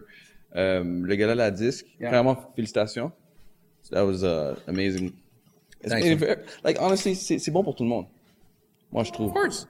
Puis, Of course. mais, OK, puis je regardais aussi comme, par exemple, je pense que c'était l'album de l'année, l'album hip-hop de l'année. Yeah. Tu sais, il y avait Alaclave, Fouki, Corias, La, Soulja. Puis, je regarde la liste, puis, honnêtement, j'en ai que je préfère beaucoup plus que d'autres, puis il y en a d'autres que je... Yeah. Tu sais, sans nommer de nom. Who you got? Hein? Who you got, bro? I'm asking the questions now. Personally, I don't give a fuck. I didn't want to name names, you know, because you have relationships in this business, tu comprends? Mais tu sais, comme, tu sais, à la claire, on gagnait. Mais à la fin de la journée, mon problème avec ça, c'est que, encore, moi, je les connais pas, puis je vais jamais les juger pour qui ils sont. Mais ça revient à ma déconnexion avec le rap québécois, tu comprends? Yeah. Puis ce que j'entends, puis c'est pas ce que j'aime, c'est ce que j'entends, ce que je vois. Puis tu sais, we've met before, you know what I do. Alors, I have my ear to the street, puis j'écoute ça. Comme je suis obligé maintenant d'écouter du rap québécois. Puis pas parce que je suis obligé, j'aime ça aussi, il y a plusieurs choses que j'aime. Puis c'est pas quelque chose que je vois ou que j'entends. On dirait que c'est quelque chose qui est forcé. Puis c'est ça mon problème avec ce genre de choses-là. Puis aussi, quand je regarde la liste, il y a pas de Obia. Il n'y a pas de Tizo. Puis je peux comprendre pourquoi, mais il n'y a pas d'Enima. À un moment donné, comme, on va pas se mentir, il y a un problème. Ben, il y a plusieurs problèmes, en fait. Ouais. Il n'y a pas juste un problème, il y a plusieurs problèmes. La première chose, si on regarde les 5 nommés cette année-là, je pense que c'est l'année où la compétition a été la plus féroce. Ouais. Ça, je veux pas nier, ouais. En partant là, ça démontre une chose, c'est que notre rap a fucking evolved, qui a évolué dans le bon sens, parce que les 5 albums, c'est des produits extrêmement professionnels de part. Puis pas seulement professionnels au niveau de, tu sais, la post-prod, puis tu sais, l'aspect technique, la chose. C'est pas juste ça. Les 5 artistes, 4 artistes solo, puis un groupe de 6. Donc, les 10 patinets, là, c'est 10 pros de la chose. Ça, je suis complètement d'accord. Dans le sens de professionnels, genre, ils ont atteint les grandes ligues. Là. Ils sont dans les major leagues d'un métier. Là, right? C'est des PhD du rap. Right? Que ce soit Loud, que ce soit Soulja, que ce soit Fouki. Fouki étant le plus jeune, c'est lui qui a le moins de métiers. Mais déjà, il a acquis beaucoup de métiers. Il a acquis beaucoup de métiers dans les 2 dernières années. Corias, puis évidemment, les 6 patinets dans la classe. Right? Qui ont tous des longues carrières. Là. Ouais. On ne va pas le nier. Fait que ça, déjà là, on voit que la compétition dans le rap, en termes de professionnalisme global, on se compare maintenant aux autres genres musicaux. Où est-ce qu'il y a des catégories extrêmement fortes, où est-ce que tout le monde a 10, 15, 20 ans de métier. Right. First thing. Deuxièmement, l'aspect technique, puis les maisons de disques, derrière tout ça, tout, finalement, c'est tous des projets maintenant qui sont solidement accompagnés par tout ce qu'il faut pour qu'un artiste puisse avoir une carrière qui va être globale. Il y a une affaire, c'est streamer, mais une carrière d'artiste, c'est global. Ça va de faire des spectacles, d'avoir une présence publique, d'être capable de vendre des albums, de jouer à la radio, d'être partout, globalement, tu vois. Fait que tout ça, c'est extrêmement positif que cette année, c'était vraiment 5 headliners, des real headliners qui étaient en liste pour ce prix-là. Okay? C'est 5 artistes qui headlinent le festival, qui headlinent les shows, qui sont capables de remplir des salles. Ça, c'est extrêmement positif. C'est pour ça que je dis que c'était une des compétitions les plus féroces que j'ai vues since ever dans le rap. C'est sûr que c'est la plus féroce. T'as même pas besoin de dire une des. Il y a des années où il y a des albums qui étaient comme yo, nice qu'ils soient là, mais comme. Parce qu'il n'y a pas eu assez de soumission, tu sais, whatever. Puis juste avant de continuer, je pense que peut-être mon problème, c'est que c'est mon œil montréalais. Mais continue. Fait que ça, c'est la même chose. Ça, c'est le point positif de la chose. Ensuite, évidemment, il y a une question de goût, tout ça, qui rentre en ligne de compte, puis c'est un vote. C'est un vote d'un jury spécialisé. Puis, je pense que cette année, les 5 auraient pu partir avec le prix. Je pense que les 5 albums ont des très bonnes choses. Puis, je pense que c'est une question de goût qui vient faire en sorte qu'il y a une différenciation. Peut-être qu'il y a le vote qui est divisé. Tu sais, il y a plein de choses qui rentrent en ligne de compte. Mais je pense que les 5 auraient pu partir avec le Phoenix. Right? Je pense aussi que, puis ça, c'est typiquement québécois, puis ça, c'est peut-être plus de l'ordre de mon opinion, là. Mais je pense souvent qu'on aime voter pour les underdogs. OK? Puis je pense que cette année, c'est une des choses qui a nuit à Loud. C'est mon opinion. Puis je suis sûr que lui, il serait même pas d'accord avec ce que je dis. I see it like that. Moi, je pense qu'il y a des gens qui ont, sans voter contre Loud, ils n'ont pas voté pour Loud parce qu'ils se sont dit, yo, on l'a trop vu, genre. C'est ça, c'est lui qui va gagner. Tu sais, so I'm gonna, tu sais. Ça aussi, c'est typiquement québécois, c'est un petit peu petit pain, man. Comme, we have a hard time acknowledging real success. Puis ça gosse que quelqu'un a trop de succès, blablabla. C'est un artiste, c'est comme une affaire très québécoise. I don't see it elsewhere, mais tu sais, whatever. Fait que ça, c'est un deuxième problème, tu sais, une espèce de vote stratégique. T'es pas en train de choisir un fucking premier ministre. Ouais. Comme, yo, si t'es membre d'un jury, be factual. Comme, yo, say it, bro. Même si c'est pas ton pic émotif, là. Who you got for real, là. Ça change, c'est who ran shit cette année, tu sais. Fait que anyway, ça, c'est mon opinion. Je trouve que c'est le deuxième problème dans le truc. Ouais. Qui est pas du tout un problème grave, mais whatever, c'est mon opinion. Obviously, I'm gonna back up my camp. So. Yeah. Puis le troisième problème, c'est que, bro, pour jouer dans cette ligue-là, ça te prend un certain type de basket, un certain type de sneakers. C'est ça la disque. C'est ça l'industrie de la musique, right? Sauf que anyone can cop those fucking sneakers. Right? So, il y a une chose malheureusement qui est souvent incomprise par rapport à la disque. Puis je suis pas en train de les backer dans le sens que je supporte ça. Okay? Mais c'est important de savoir ce à quoi on s'attaque. Right? So, si t'es pour critiquer puis reprocher des choses à une institution ou whoever, ou même à un individu, t'es mieux de savoir ce à quoi tu t'en prends, tu sais. Puis with facts, avec des vrais faits, tu comprends? Yeah. And I hear a lot of shit every fucking year, late October. Les fucking posts, people be talking shit about contre la disque, be talking yada yada yada yada, all this bullshit they don't know and they fucking criticize shit they don't know. So, what they don't know, c'est que, première chose, puis il y a des gens qui le savent, mais la disque, il faut que tu soumettes tes projets. Clairement. Right? Ouais. They're not gonna come knocking and be, yo, soumets-moi ton nom. Si tu fais pas l'effort toi d'aller soumettre le shit, c'est toi qui ne seras pas en liste. C'est impossible que tu sois nommé si tu n'as pas soumis ton projet. OK? Puis quand je dis soumettre, ça vient avec des formulaires à remplir, puis il faut que tu payes pour être là, puis all that shit. C'est pas nécessairement la chose la plus démocratique, parce qu'évidemment, c'est cher en plus. So, c'est pas nécessairement le plus démocratique dans le sens qu'un artiste, starving artist, n'a pas nécessairement les moyens de payer une soumission pour la fucking inscription à la liste, all that shit, baba. C'est discutable. On peut le reprocher à cette institution-là, baba, correct. Mais une des raisons pour laquelle il n'y a pas un TISO, pour laquelle il n'y a pas un Enima, pour laquelle il n'y a pas... Cette année, il n'y avait pas Obia, parce qu'il était là l'année passée. Il n'y a juste pas eu de New Record. Son album a été nommé l'année passée. C'est 2019, non, Zoclo? Non, mais c'était un EP, mais son album, l'année passée, okay, il a été nommé. Il était dans les 5 nommés. Unless moi, je me trompe, mais je suis pas mal certain de ce que j'avance. Il était nommé l'année dernière. Obia a longtemps eu une carrière on the side, d'une manière très indépendante. Right? Puis on a décidé de signer avec un label dans lequel probablement il se retrouve. Tu sais? Il a dû bien faire ses shit, il a dû être smart, il a dû s'asseoir avec Steve, puis négocier des choses, puis dire yo, this is what I do, blah, blah, blah. Puis ils en sont venus à un agreement, puis ça a énormément contribué à l'émergence. À l'émergence, puis à la carrière globale d'Obia, parce que souvent, ce que les artistes indépendants oublient, c'est que pour vraiment développer une carrière, ça prend beaucoup d'heures, ça prend beaucoup de travail, puis ça prend beaucoup d'individus qui travaillent pour toi, qui ont des forces dans certains domaines, puis il y a plein de colonnes à remplir, dans le sens que si tu auras une carrière globalement intéressante, il y a plein de choses à faire. Right? Puis c'est impossible de le faire tout seul. Impossible. C'est juste beaucoup trop exigeant. So, at some point, un gars comme Obia, je suis certain qu'il s'est assis un jour, il réfléchit ça pendant longtemps, puis il s'est dit, yo, what should I do? Should I keep doing my shit on the side avec mes homeboys, sortir des mixtapes, blablabla? Ou je sign avec une maison de disques qui me semble assez solide, assez professionnelle, puis surtout assez drivé, puis qui croit en moi pour sortir mes albums, puis m'aider à aller plus loin. OK? And I hear a lot of stupid shit du monde qui disent que 7e ciel, c'est pas quoi faire avec Obia, qui savent pas comment, qui comprennent pas son branding. I can't agree with that. What type of bullshit, genre... Puis je suis sûr Obia a un contrôle créatif complet. Of course. Je travaille pas profondément avec ce camp-là, donc je sais pas c'est quoi leur méthode de travail et tout ça, mais c'est sûr qu'Obia, c'est pas un dumb kid qui va juste se faire dire quoi faire, là. Tu sais? So, at the end of the day, n'importe quel bullshit que quelqu'un peut arriver dire que genre le label comprend pas Obia ou des choses comme ça, I don't agree with that. Je suis certain. Puis ça n'a eu que du positif. Depuis qu'il est avec ce label-là, depuis qu'il est avec 7e ciel, il n'y a que beaucoup plus de place pour Obia. Il fait plus de shows, il fait plus de scènes, il s'exporte en Europe. Il y a du mouvement, tu sais.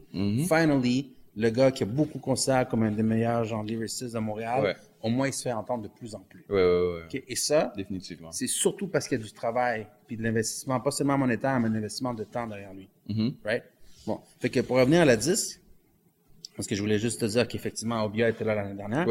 Les artistes comme les TISO, les artistes comme les Enima, tout ça, vraiment, c'est à leur portée. Ils peuvent soumettre leurs albums. OK? Si t'as d'argent pour être all Gucci up, don't be talking shit in your tracks. Si tu veux être à la disque, soumets ton album. T'es supposé d'avoir le cob. So it's more on their side than the actual que le bord de la disque. Of course, c'est toujours on our side. Il y a personne qui va venir te faire de faveur dans cette business-là. You're waiting that people come and see you. Quel genre d'entitlement tu penses? C'est toujours le fruit de nos efforts à nous. If you wait for people to do shit in your place, tu vas attendre longtemps. Là. Tu vas voir ton propre squelette passer devant chez vous. Là. Tu comprends? That's another way to do it. Si tu tiens vraiment à être membre tu tiens vraiment à être à la disque, au gala de la disque, soumets ton album. Ouais. Remplis la paperasse. Ouais. Paye le cob qu'il faut. Puis croise les doigts pour être nommé. Parce qu'une fois que l'album est là, tu peux aussi faire face à la situation que tu ne seras pas nommé. Ouais, c'est sûr. OK? Parce qu'il y a de plus en plus d'albums qui sont soumis, surtout en rap. Là. Ouais. So, première chose, c'est ça. Si t'es capable de talk all that yak, que t'as fucking all these chains, all this gold, all this fucking money phones, ben yo, paye les quelques centaines de dollars pour le shit. Right? So, c'est la chose qui manque, c'est que les gens comprennent que la disque ne recense pas tout. Tu dois soumettre. Alors, c'est la soumission le problème. C'est ça. C'est là que ça arrive, le problème. So, puis ils n'ont pas besoin d'être avec une maison de disques comme nous, là. Ils n'ont pas besoin d'être ni un Country Ride, ni un Explicit, ni un 7e ciel. Non.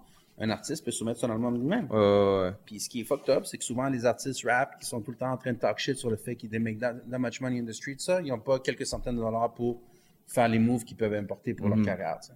Ouais, la business derrière la business, c'est jamais bonne pour la plupart des artistes à Montréal. Pour revenir à Joyride,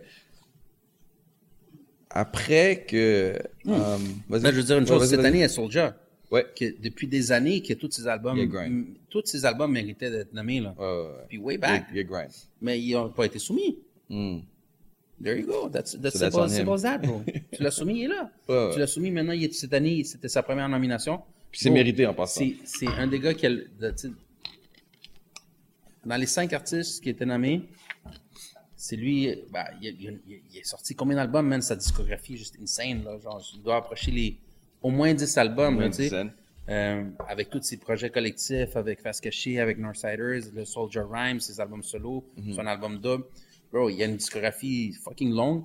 Puis, after all these many years, c'est là, finalement, qu'il est amené à la disque, au gala de la disque, puis il est dans la catégorie première nomination, tu sais.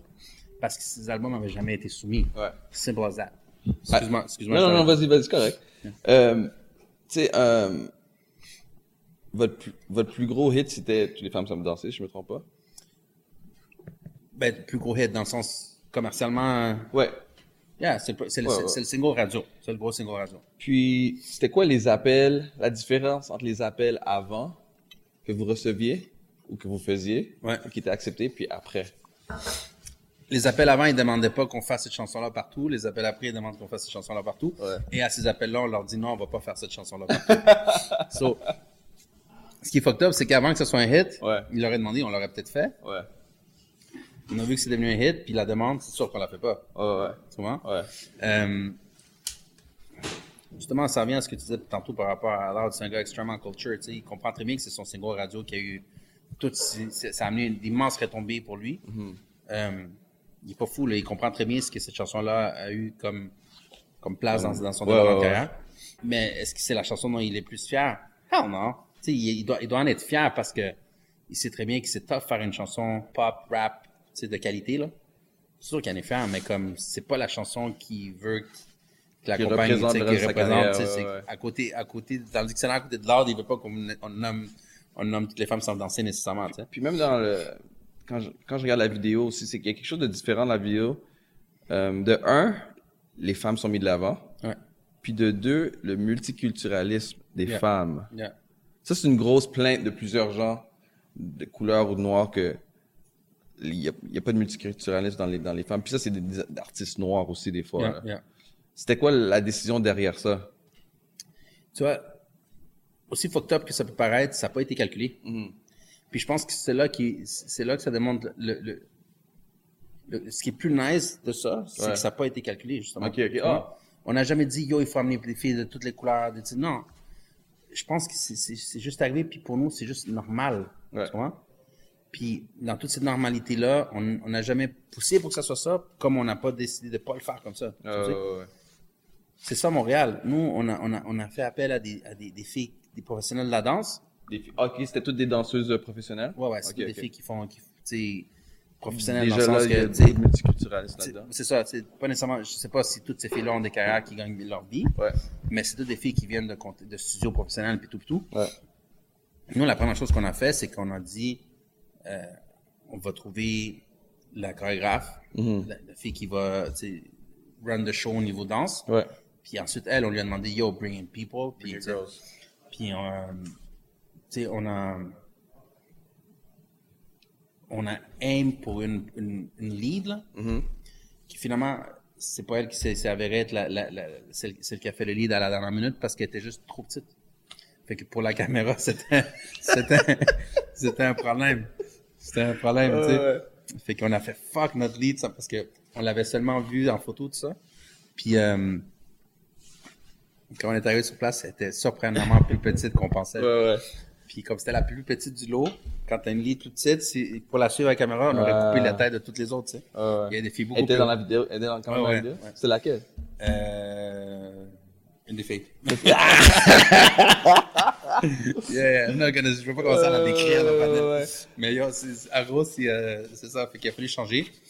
Puis, yeah, man, I mean, c'est tout le processus de vidéoclip du premier album, on a essayé, ben toujours, je veux dire, William Fradette qui fait tout ce qui est visuel, toute la direction artistique de l'art, il sort toujours de la boîte, tu sais. Il va tout le temps chercher dans des idées.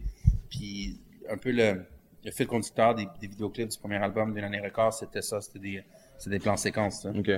Puis ça a été fucking hard parce que faire un plan de séquence avec 25 filles qui dansent autour de toi, qui font des pirouettes et tout, puis un steadicam, puis l'endroit est quand même... une séquence, Puis l'espace est plus petit que ça a l'air. C'était où en passant? C'était à l'Auberge Saint-Gabriel. Ok.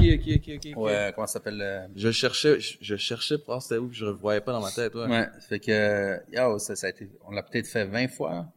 Tu sais, c'est really, really hard. Mais... Shout out to the girls. Yo, they did good. C'est vrai, maintenant que tu t'en parles, effectivement, il y a absolument de all ethnicities. Yeah.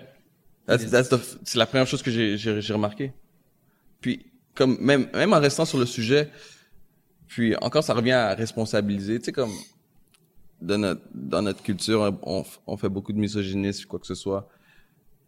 Est-ce que quand t'as filmé ça, est-ce que t'as senti la responsabilité de, comme, t'assurer que les filles sont pas juste des video girls, mais plus en avant-plan, qu'ils étaient en contrôle de la caméra et tout, parce que il y avait rien de comme, tu sais, c'était pas comme Big Pimpin', là, tu vois. Ah ouais. Mais c'était comme, it was still really sexy. Mais tu sais, je pense que d'abord et avant tout, la chanson, pour quelqu'un qui comprend pas les layers, puis je pense que quelqu'un qui comprend pas je peux pas dire la profondeur, parce que c'est pas, obviously, c'est pas le track le plus profond, là. Mais il y a un second degré là-dedans qui est très important pour comprendre cette chanson-là. Si quelqu'un ne le comprend pas, il peut penser carrément que la chanson traite les femmes. Ouais. Ben, c'est ça le hip-hop aussi, comme là. Comme des objets, comme si c'était juste any girl, tu sais. Eh bien, obviously, c'est pas ça, tu sais. Fait que, il y avait ce danger-là dès le début, puis on l'a entendu à gauche, à droite. J'ai entendu quelques commentaires sur le fait que la chanson a été perçue avec cet angle-là. Pour le vidéoclip, je pense que Simon, Loud puis William ont vraiment voulu justement empower la femme à travers ce vidéo-là, en donnant le lead, la fille qui récite les paroles, donner justement de l'empowerment aux femmes, puis de pas avoir de présence masculine là-dedans, puis que ce soit vraiment un moment de mise en beauté, puis je parle pas de beauté physique, mais de mise en beauté de la femme. Tu sais. Est-ce que c'était déjà un hit quand vous l'avez filmé? Non, tu vois, la vidéo a été filmée en février 2018. On l'a mis en ligne le 1er avril 2018 parce que c'était son passage à Tout le monde en parle. OK. Puis la chanson venait d'être soumise aux radios comme 10 jours plus tôt. Puis après Tout le monde en parle, ce qui est une anecdote par rapport à Toutes les femmes savent danser, c'est que la première fois qu'on l'a soumis à C'est quoi, en fait, la première fois qu'elle a joué à C'est quoi, c'est PY qui avait une émission, c'est quoi, puis il avait joué sur son show. Ouais. Puis notre équipe de promotion radio a contacté c'est quoi, puis nous a envoyé un email disant que elle avait mal passé, puis que elle rentrerait pas en rotation. Comme qu'il y avait des plaintes? Ben genre qu'il n'y avait pas une réaction positive, right? Ok. Puis que c'était trop rap, puis que le crowd de c'est quoi aurait peur, puis vraiment. Fait qu'on avait reçu une email vraiment comme c'est vraiment fucked up, c'est really fucked up. Comme this shit is too rap. Ouais. Si ça c'est trop rap, on est fucked là. C'est comme there is no rap in. Y a pas de chance là. Il n'y a pas de chance. Là. T'es comme, what the fuck, technicien? Mon équipe de promotion radio m'avait appelé, puis m'avait montré les emails, puis j'étais estomaqué. I was actually pissed. Ouais. Puis je leur avais dit, il a fallu que je donne un pep talk. Je dis comme, yo, first of all, on peut pas, we can't take no for an answer right now. Comme, you motherfuckers, you better do your fucking job, puis genre, vous devez aller au bat, puis premièrement leur faire comprendre que this is hip-hop. Il y a personne qui se le cache dans notre team, là, qu'on sait que la chanson, elle est extrêmement pop, là. Ouais. Tu sais, c'est pas bars, là, tu sais. So, même si c'est extrêmement bien écrit, parce qu'il y a tout est dans la subtilité de la chanson, tu sais, so, there's a science behind radio music. Exactly. Puis when it went well done, tu sais. Puis j'étais comme, yo, motherfuckers, you better, tu sais, remplir cette fucking panel-là, puis lui dire que, yo, he's wrong. Yeah. Il a tort de penser ça. Comme il dit, I'm telling you, man, play it, puis les people gonna love it, tu sais. Ouais. Puis là, on est allé à Tout le monde en parle, la vidéo est sortie, la vidéo a fucking peak, ça s'est bien répandu sur les réseaux sociaux. And within a week, dans la semaine qui a suivi, ou les 10 jours qui ont suivi, ça a commencé à pick up. Vraiment. Tu vois, ça, c'est le 1er avril. Là, le 15 avril environ, on est parti en tournée en Europe. Puis on est revenu early May. Puis début mai, pour ma fête, en fait. C'est le jour de ma fête, le 13 mai. Fait que, entre le 1er avril puis le 13 mai, donc en 6 semaines, la chanson a fait son petit bout de chemin. Ouais. Donc évidemment, tout le monde en parle, ça a aidé. Là, ça fait son petit bout de chemin. Puis là, le 13 mai, il a joué au gala le gala artiste à la télé. Il a fait une partie de la chanson. Puis le lendemain, la chanson a juste explosé. Puis je pense que la dernière semaine de mai, on a appris qu'elle était numéro 1. Fait qu'elle est passée mi-mars de Oh yo, this shit is too rap. Ouais. It's not gonna play. Ouais. C'est une histoire, ça. À mi-mai, 2 mois plus tard, elle est number 1. Ouais. Puis, justement, comme le numéro d'ouverture à la disque, apprendre que ça serait un numéro rap, c'était quoi le feeling derrière ça? C'est comme oublie le côté business, parce que c'est sûr que c'est parfait pour vous à la fin. Ouais. Puis moi, je pense que vous auriez dû fermer le show, pas l'ouvrir. Mais pas fermer le show, mais fermer l'ordre aurait dû fermer le numéro pour l'ouvrir. Mais ça, c'est mon opinion. Ah. Mais c'est quoi que ça t'a fait comme, en tant qu'un gars ça fait toute ta vie, t'as fait du hip-hop, t'as été faire partie du hip-hop, t'as dédié ta vie à ça, puis là, tu vois que ton artiste ouvre au Gala de la disque au Québec. Ce que je vais répondre, c'est probablement la chose la moins intelligente que je vais avoir répondu dans ma vie. Mais je me dois le dire parce que cette réponse est strictement émotive. Be real. Elle est strictement émotive. Il y a un côté de moi, c'est le genre de truc qui me déchire énormément. Okay? Il y a un côté de moi qui, lorsque je rationalise ce genre de truc-là, ça me rend heureux in a way. Ouais. De dire, yo, on est rendu là, right? Ouais. This is cool, c'est nice. Puis on a win, puis on a commencé à, tu sais, on avait une forêt amazonienne devant nous et on a défriché, puis aujourd'hui on est rendu là. That shit, on the positive side, I see it and I like it. Puis c'est pour ça que je dis que c'est stupide, ce que je veux dire, pas stupide, mais pas nécessairement intelligent, c'est que de l'autre côté, ça me fait chier, man. Okay. Ça me fait vraiment chier. Ça me fait chier parce qu'en quelque part, d'une manière peut-être totalement utopique, un petit peu romantique, j'aurais voulu justement que on en arrive là. C'est vraiment fucked up, mais c'est comme qu'on en arrive là sans que je chante qu'on profite de ce qu'on a créé.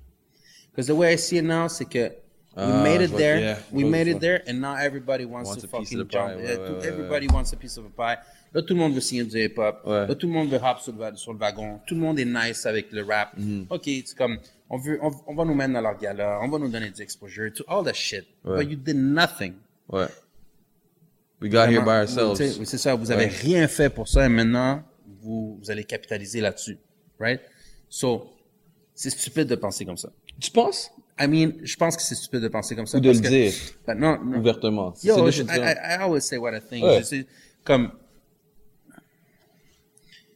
je dis rarement, pour vrai, je dis rarement ce que je pense, mais je pense toujours ce que je dis, Ouais. right? Puis comme, dans un contexte comme ça, obviously, je suis assis en face de toi pour C'est la magie du podcast. On est express gentil. ideas, right? Ouais. Mais comme, I really think que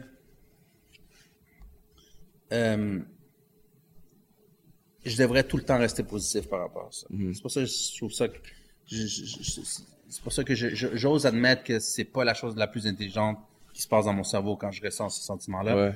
C'est comme I know that I should see it like on the positive side always. Je sais que c'est bon ce qu'on a réussi, puis tant mieux qu'ils nous ouvrent les portes. Maintenant, c'est à nous de garder les rênes de telle manière à ce qu'on mange pas à notre assiette d'une manière abusive. Ouais. De qu'on vienne pas nous obliger à que le game se prostitue pas. Que c'est à nous de garder le contrôle maintenant. So now they're playing in our playground. C'est nous encore le chiffre de Don't let the playground. vultures in. Okay? Exact. Ouais. Okay? So I know it's possible, right? Mais comme je dis, d'une manière un petit peu quasiment, c'est comme il y a une certaine nostalgie bizarre qui s'installe quand que je vois des choses comme ça. Je me dis, fuck vous, genre. Comme, Ouais. What did you do? Tu comprends? Ouais. On a cogné à votre porte pendant des années. You didn't want to fucking let us in. Maintenant qu'on a picked the door we're in, now you're fucking talking shit like that. Yeah. And doing... So, merci. Good. C'est bon que le corporate music culture du Québec Mainstream. tu sais, le Ouais, mainstream ouais. shit sous les oreilles puis tout, puis qu'ils Système reprennent Québec, ça. c'est ça. Tu sais, puis que ils nous l'aident surtout quand c'est très apprécié parce que quand les gens qui sont en charge du gala qui ont fait un très beau boulot cette année d'ailleurs j'ai trouvé que c'était un des très beaux galas de la disque tant au niveau animation parce que lui je disais he's great mais au niveau aussi de tous les tableaux musicaux. Puis cette année d'avoir convaincu Radio-Canada qui tu sais c'est le diffuseur, Ouais. right? Parce que c'est une coprod, en tout cas c'est entre le gala de la disque et Radio-Canada, mais il faut quand même convaincre Radio-Canada de yo votre show annuel qui attire toutes ces codes d'écoute-là, un show si important. Canada, pas seulement Québec. Cette année, ça va être des rappers qui vont ouvrir. So, the first thing que la petite madame à Saint-Hénin va, quand elle va allumer sa télé, c'est qu'elle va voir c'est un rapper. D'avoir convaincu ces gens-là, pour moi, c'est great. C'est-à-dire Ouais. qu'il y a eu une ouverture d'esprit puis il y a eu un mouvement en avant.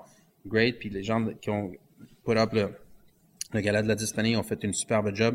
Je les salue, je leur remercie d'avoir pensé à nous. Puis je parle pas juste lors des nous, mais genre le hip-hop as a thing, right? Ouais. Puis d'avoir pensé cette année, le rap est rendu là, puis deserve the spot.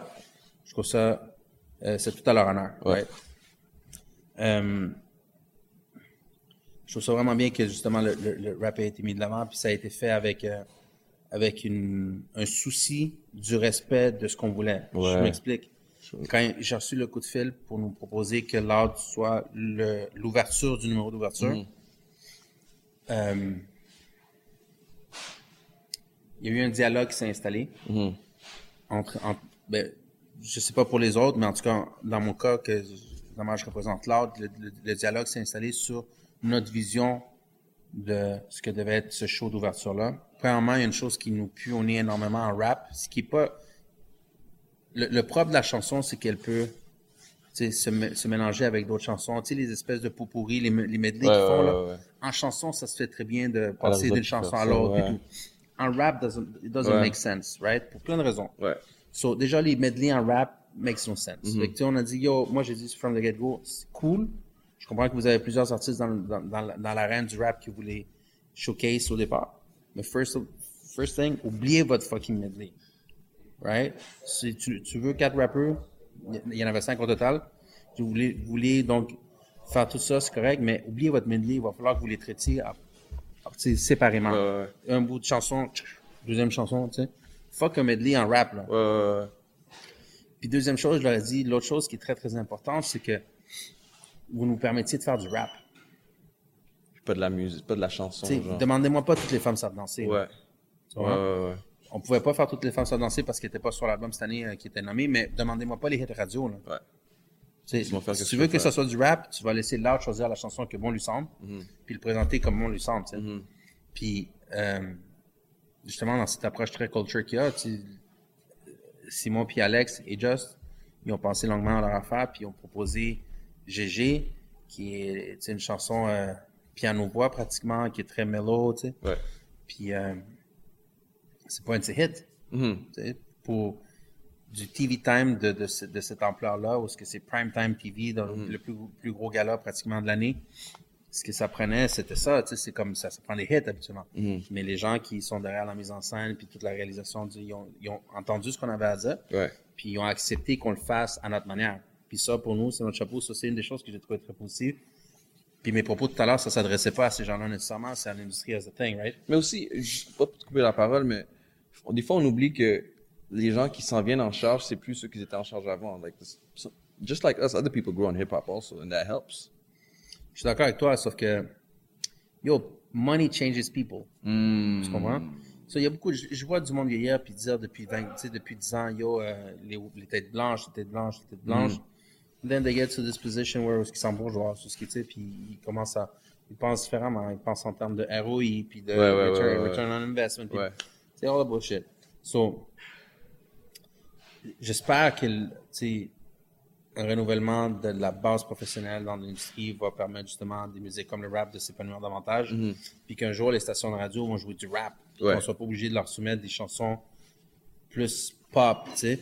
Comme là, on a marqué un de nos gros coups de l'année, là, une des choses dont on est vraiment fiers, c'est qu'on a réussi à rentrer à la radio, puis top 15, là, avec Fallait y aller, tu sais, qui est une chanson qui est radio-friendly, mais elle est rap. Ouais.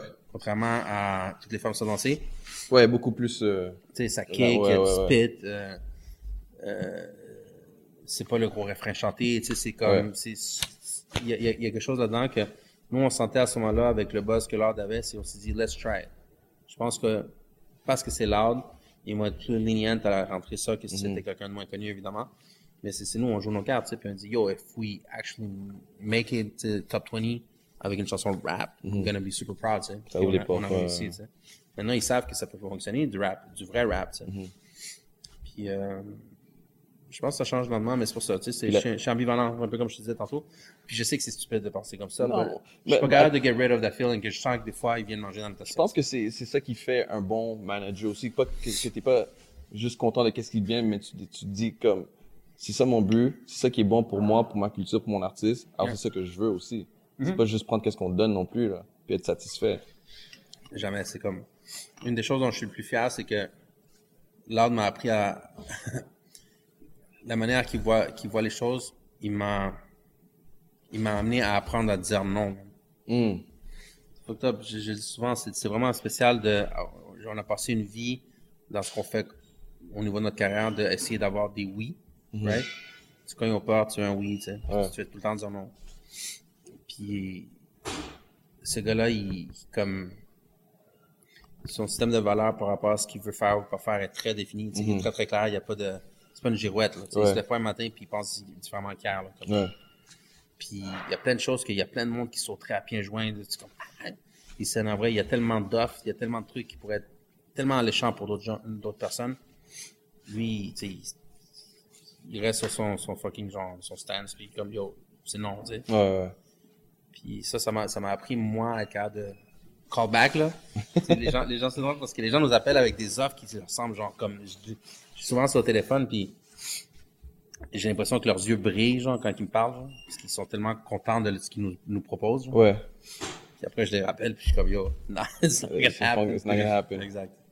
Tu sais, je regardais une mini-entrevue qu'il avait fait, justement, à la fin de la disque, pendant que toi, t'étais sur ton sel, en passant, pendant l'entrevue. Puis il disait... Quoi? Il faisait une mini-entrevue après la disque. Ouais. Puis t'étais sur ton sel à côté, mais c'était drôle à voir. Puis il disait, il a dit, pas pour le quote exactement, puis il dirait, on aura vraiment notre place, notre juste valeur, ce sera pas seulement que du rap safe non plus. I thought that was huge. Parce que je pense qu'il parlait pas seulement pour lui-même, mais il parlait pour beaucoup d'artistes qu'il sait qui auront peut-être pas la chance d'être où il est. Puis qui ont they crawl so he can walk and run, tu comprends? Exact, tu sais. L'art est très fier de ce qu'il fait, là. Mais tu sais, il est très conscient que c'est une industrie qui met des barrières, qui est moindrement un peu plus risqué, un peu plus, qui sounds and looks a little bit more dangerous, ces shit comme ça, puis un vrai amateur de rap comme il est, parce que c'est un gars qui connaît extrêmement bien son rap, tu comprends? Puis le genre de rap qu'il lui aime, c'est pas du rap édulcoré, là. Ouais.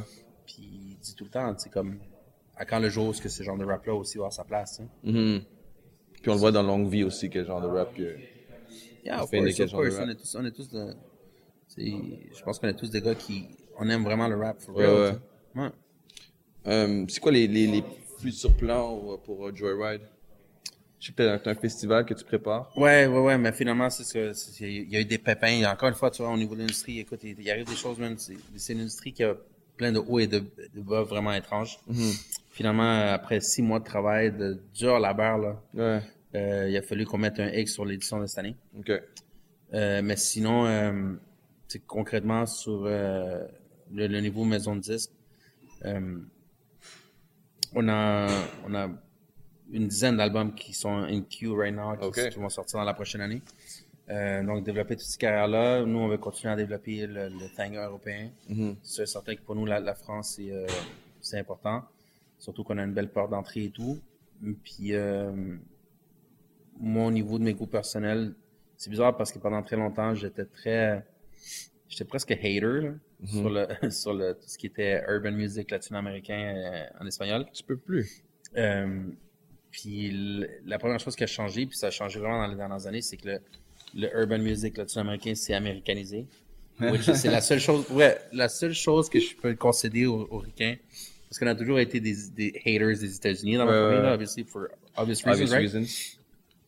La chose que je dois leur donner, c'est que if your shit doesn't sound American rap-wise, t'es whack. Ouais.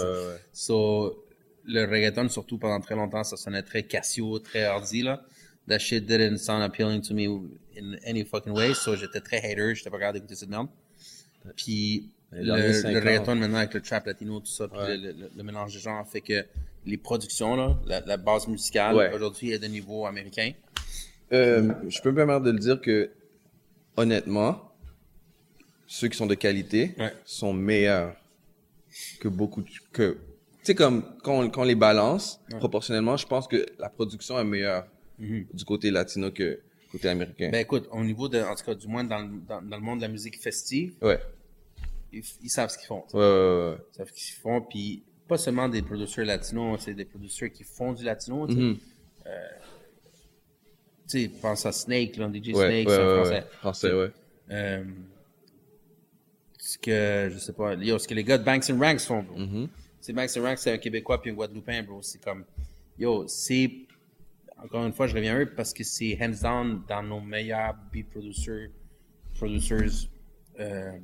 obviously à Montréal, au Québec, au Canada. Avec la longévité, probably the best. Ils sont au niveau de n'importe qui d'autre, tu sais. Donc, c'est pas des latinos. Fucking Diplo puis tout ça, c'est comme, donc c'est pas seulement des producers latinos qui font de la musique latine, mais le monde de la musique latine maintenant aujourd'hui a pris tellement de place mondialement que c'est une industrie à part entière, tu sais. Puis c'est la première chose qui a changé. Puis quand moi j'ai commencé finalement à enjoy les bases musicales, donc les beats et tout ça, puis que la qualité s'est vraiment améliorée, je me suis surpris à aimer ça. Puis for real, pendant des années j'allais au Chili, puis on sortait en discothèque, puis j'étais un hater, bro. J'étais comme, how can you fucking dance on these fucking case of shit? J'aimais pas ça. Puis, il y a comme 2 ans, on est allé en discothèque, j'étais au Chili, puis ma petite sœur, j'ai une petite sœur là-bas. Elle était tout le temps en train de dire, t'es tout le temps en train de hate sur notre musique. En tout cas, she was right. Puis, il y a 2 ans, c'était il y a 2 ans, en tout cas. Dans les 4-5 dernières années, là. Puis là, ça, puis je suis comme, you know what, man, je peux pas hate celle-là, puis là, what?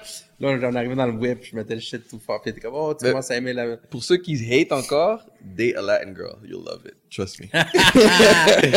yo, shit, yo, man. Mais, tu sais, je vais pas te garder trop longtemps non plus, ça fait un petit bout de qu'il est là, puis j'apprécie vraiment, man. D'ailleurs, j'ai un date, là. Tantôt, j'ai un fucking clock immense, là, il est fucking huge. Puis tantôt, je suis comme, c'est la voix de la raison que j'entends déjà, qui doit être en train de me... Bro, j'ai dit, je vais finir comme vers 8h15. Fait que là, depuis 20, je suis comme, that girl's waiting right Laisse-moi now. dire que moi, je supposé être à une autre, on m'avait invité à une émission à CJAD, whatever. Ok. Oh, you fucking skipped it, right? J'ai dit, creatively, I can't just stop in the middle of this shit. Fuck that. Shit, You're gonna hate me, but anyway. Right. Tu sais, encore une fois, comme, what you guys are doing, c'est un huge deal. Comme, personne peut le nier. J'ai des discussions à longueur de journée à propos de ça, puis je vais toujours le défendre parce qu'il y a personne d'autre qui est arrivé à ce niveau-là, puis encore une fois, je vais pas dire que j'étais étudié, mais les dernières semaines, j'ai beaucoup écouté qu'est-ce que t'as à dire, puis... En plus, nous, on a une bonne amie en commun, right? Oui, bien sûr. Shout out à elle. Puis, comme it's real. C'est pas ce que le monde se plaint que c'est toujours les autres qui ont. Tu sais, you're one of us. Puis you're at the top of this shit. Puis at the top of the company that's doing it. So félicitations. Merci man. Puis je suis tombé sur un quote, c'est drôle. Puis c'était Rick Rubin il parlait à Pharrell, puis il disait, people don't understand how hard it was to listen to rap music. It was the underground of the underground. Puis il n'y a pas si longtemps, c'était ça au Québec. True. Puis vous avez réussi à rendre ça overground, ça mainstream, so félicitations. Merci, man. And I appreciate you coming. Yo, thanks, man. Merci. Yo, on t'a accueilli dans le... Yo, all this shit, bars, bro. Bars, you know what I'm saying? Et si la caméra peut voir, this is bars, yo. Check le bureau, man. Là, je fais mon gelé, tu vois. Check le bureau. Mais, for real. Yeah. Ils appellent mon nom tous les vendredis. On arrive, on repart dans le temps de le dire. On prend le bar puis l'argent du bar. Après on prend le bar, mon genre de deal. On a mis des X, on a visé juste. On a fait une croix sur le petit Jésus. Le compte de minuit, j'en ai 1001. J'ai pas vu le soleil depuis des lunes. Mais il faut ce qu'il faut pour la clientèle. On leur a servi la clientèle. Laisser des plumes sur des lits d'hôtel. Crazy stories I can't even tell. Laisser ma femme à la maison tellement dans ma zone. Y'a des mois que j'ai pas dit je t'aime. But these things, they take time. These things, they take time. J'entends la foule qui demande un rappel et m'écrit j'espère ça valait la peine. Je peux pas parler, je te rappelle après. Je peux pas parler, je te rappelle après. On a fait la guerre, on a fait la paix. On a fait l'amour, je m'en rappelle à peine. Il faut que j'apprenne à reconnecter. But these things, they take time. Des envies soudaines de brûler les ponts. M'en laver les mains puis de jeter l'éponge. J'ai failli péter les plombs. Regarde-moi pas comme ça, j'ai pas les réponses. I might just do it over again. I might just do it over again. Pour l'instant, je n'ai aucun regret. But these things, they take time. These things, they take time. These things, they take time. These things, they take time. These things, they take time. These things, they take time. These things, they take time. These things, they take time. These things, they take time. These things, they take time. These things, they take time. Nouvel album, on renégocie. Une journée record puis l'année va suivre. On prend l'attention pendant 2 mois. On redisparaît, tu connais notre style. On tire une fois, on atteint nos cibles. On fait notre possible pour faire l'impossible. But these things, they take time. These things, they take time, man. Tous les jours, on a des grosses semaines. On trouve le sommeil dès que le jour se lève. Enterrez-moi la tête au soleil. Enterrez-moi la tête au soleil. Je commence à tirer dans tous les sens. Je pense que ma conscience me joue des tours. J'arrête de fumer à tous les jours. But these things, they take time. Oh, et je les connais les grands classiques. C'est toujours compliqué, l'argent facile. Ça fait 2-3 ans que j'attends mon boy. Pareil qu'il est resté coincé dans le trafic depuis que la Volvo a dérapé. 5 ans et nénante en thérapie. Des fois j'ai l'impression qu'il n'y a rien appris. But these things, they take time. These things, they take time. These things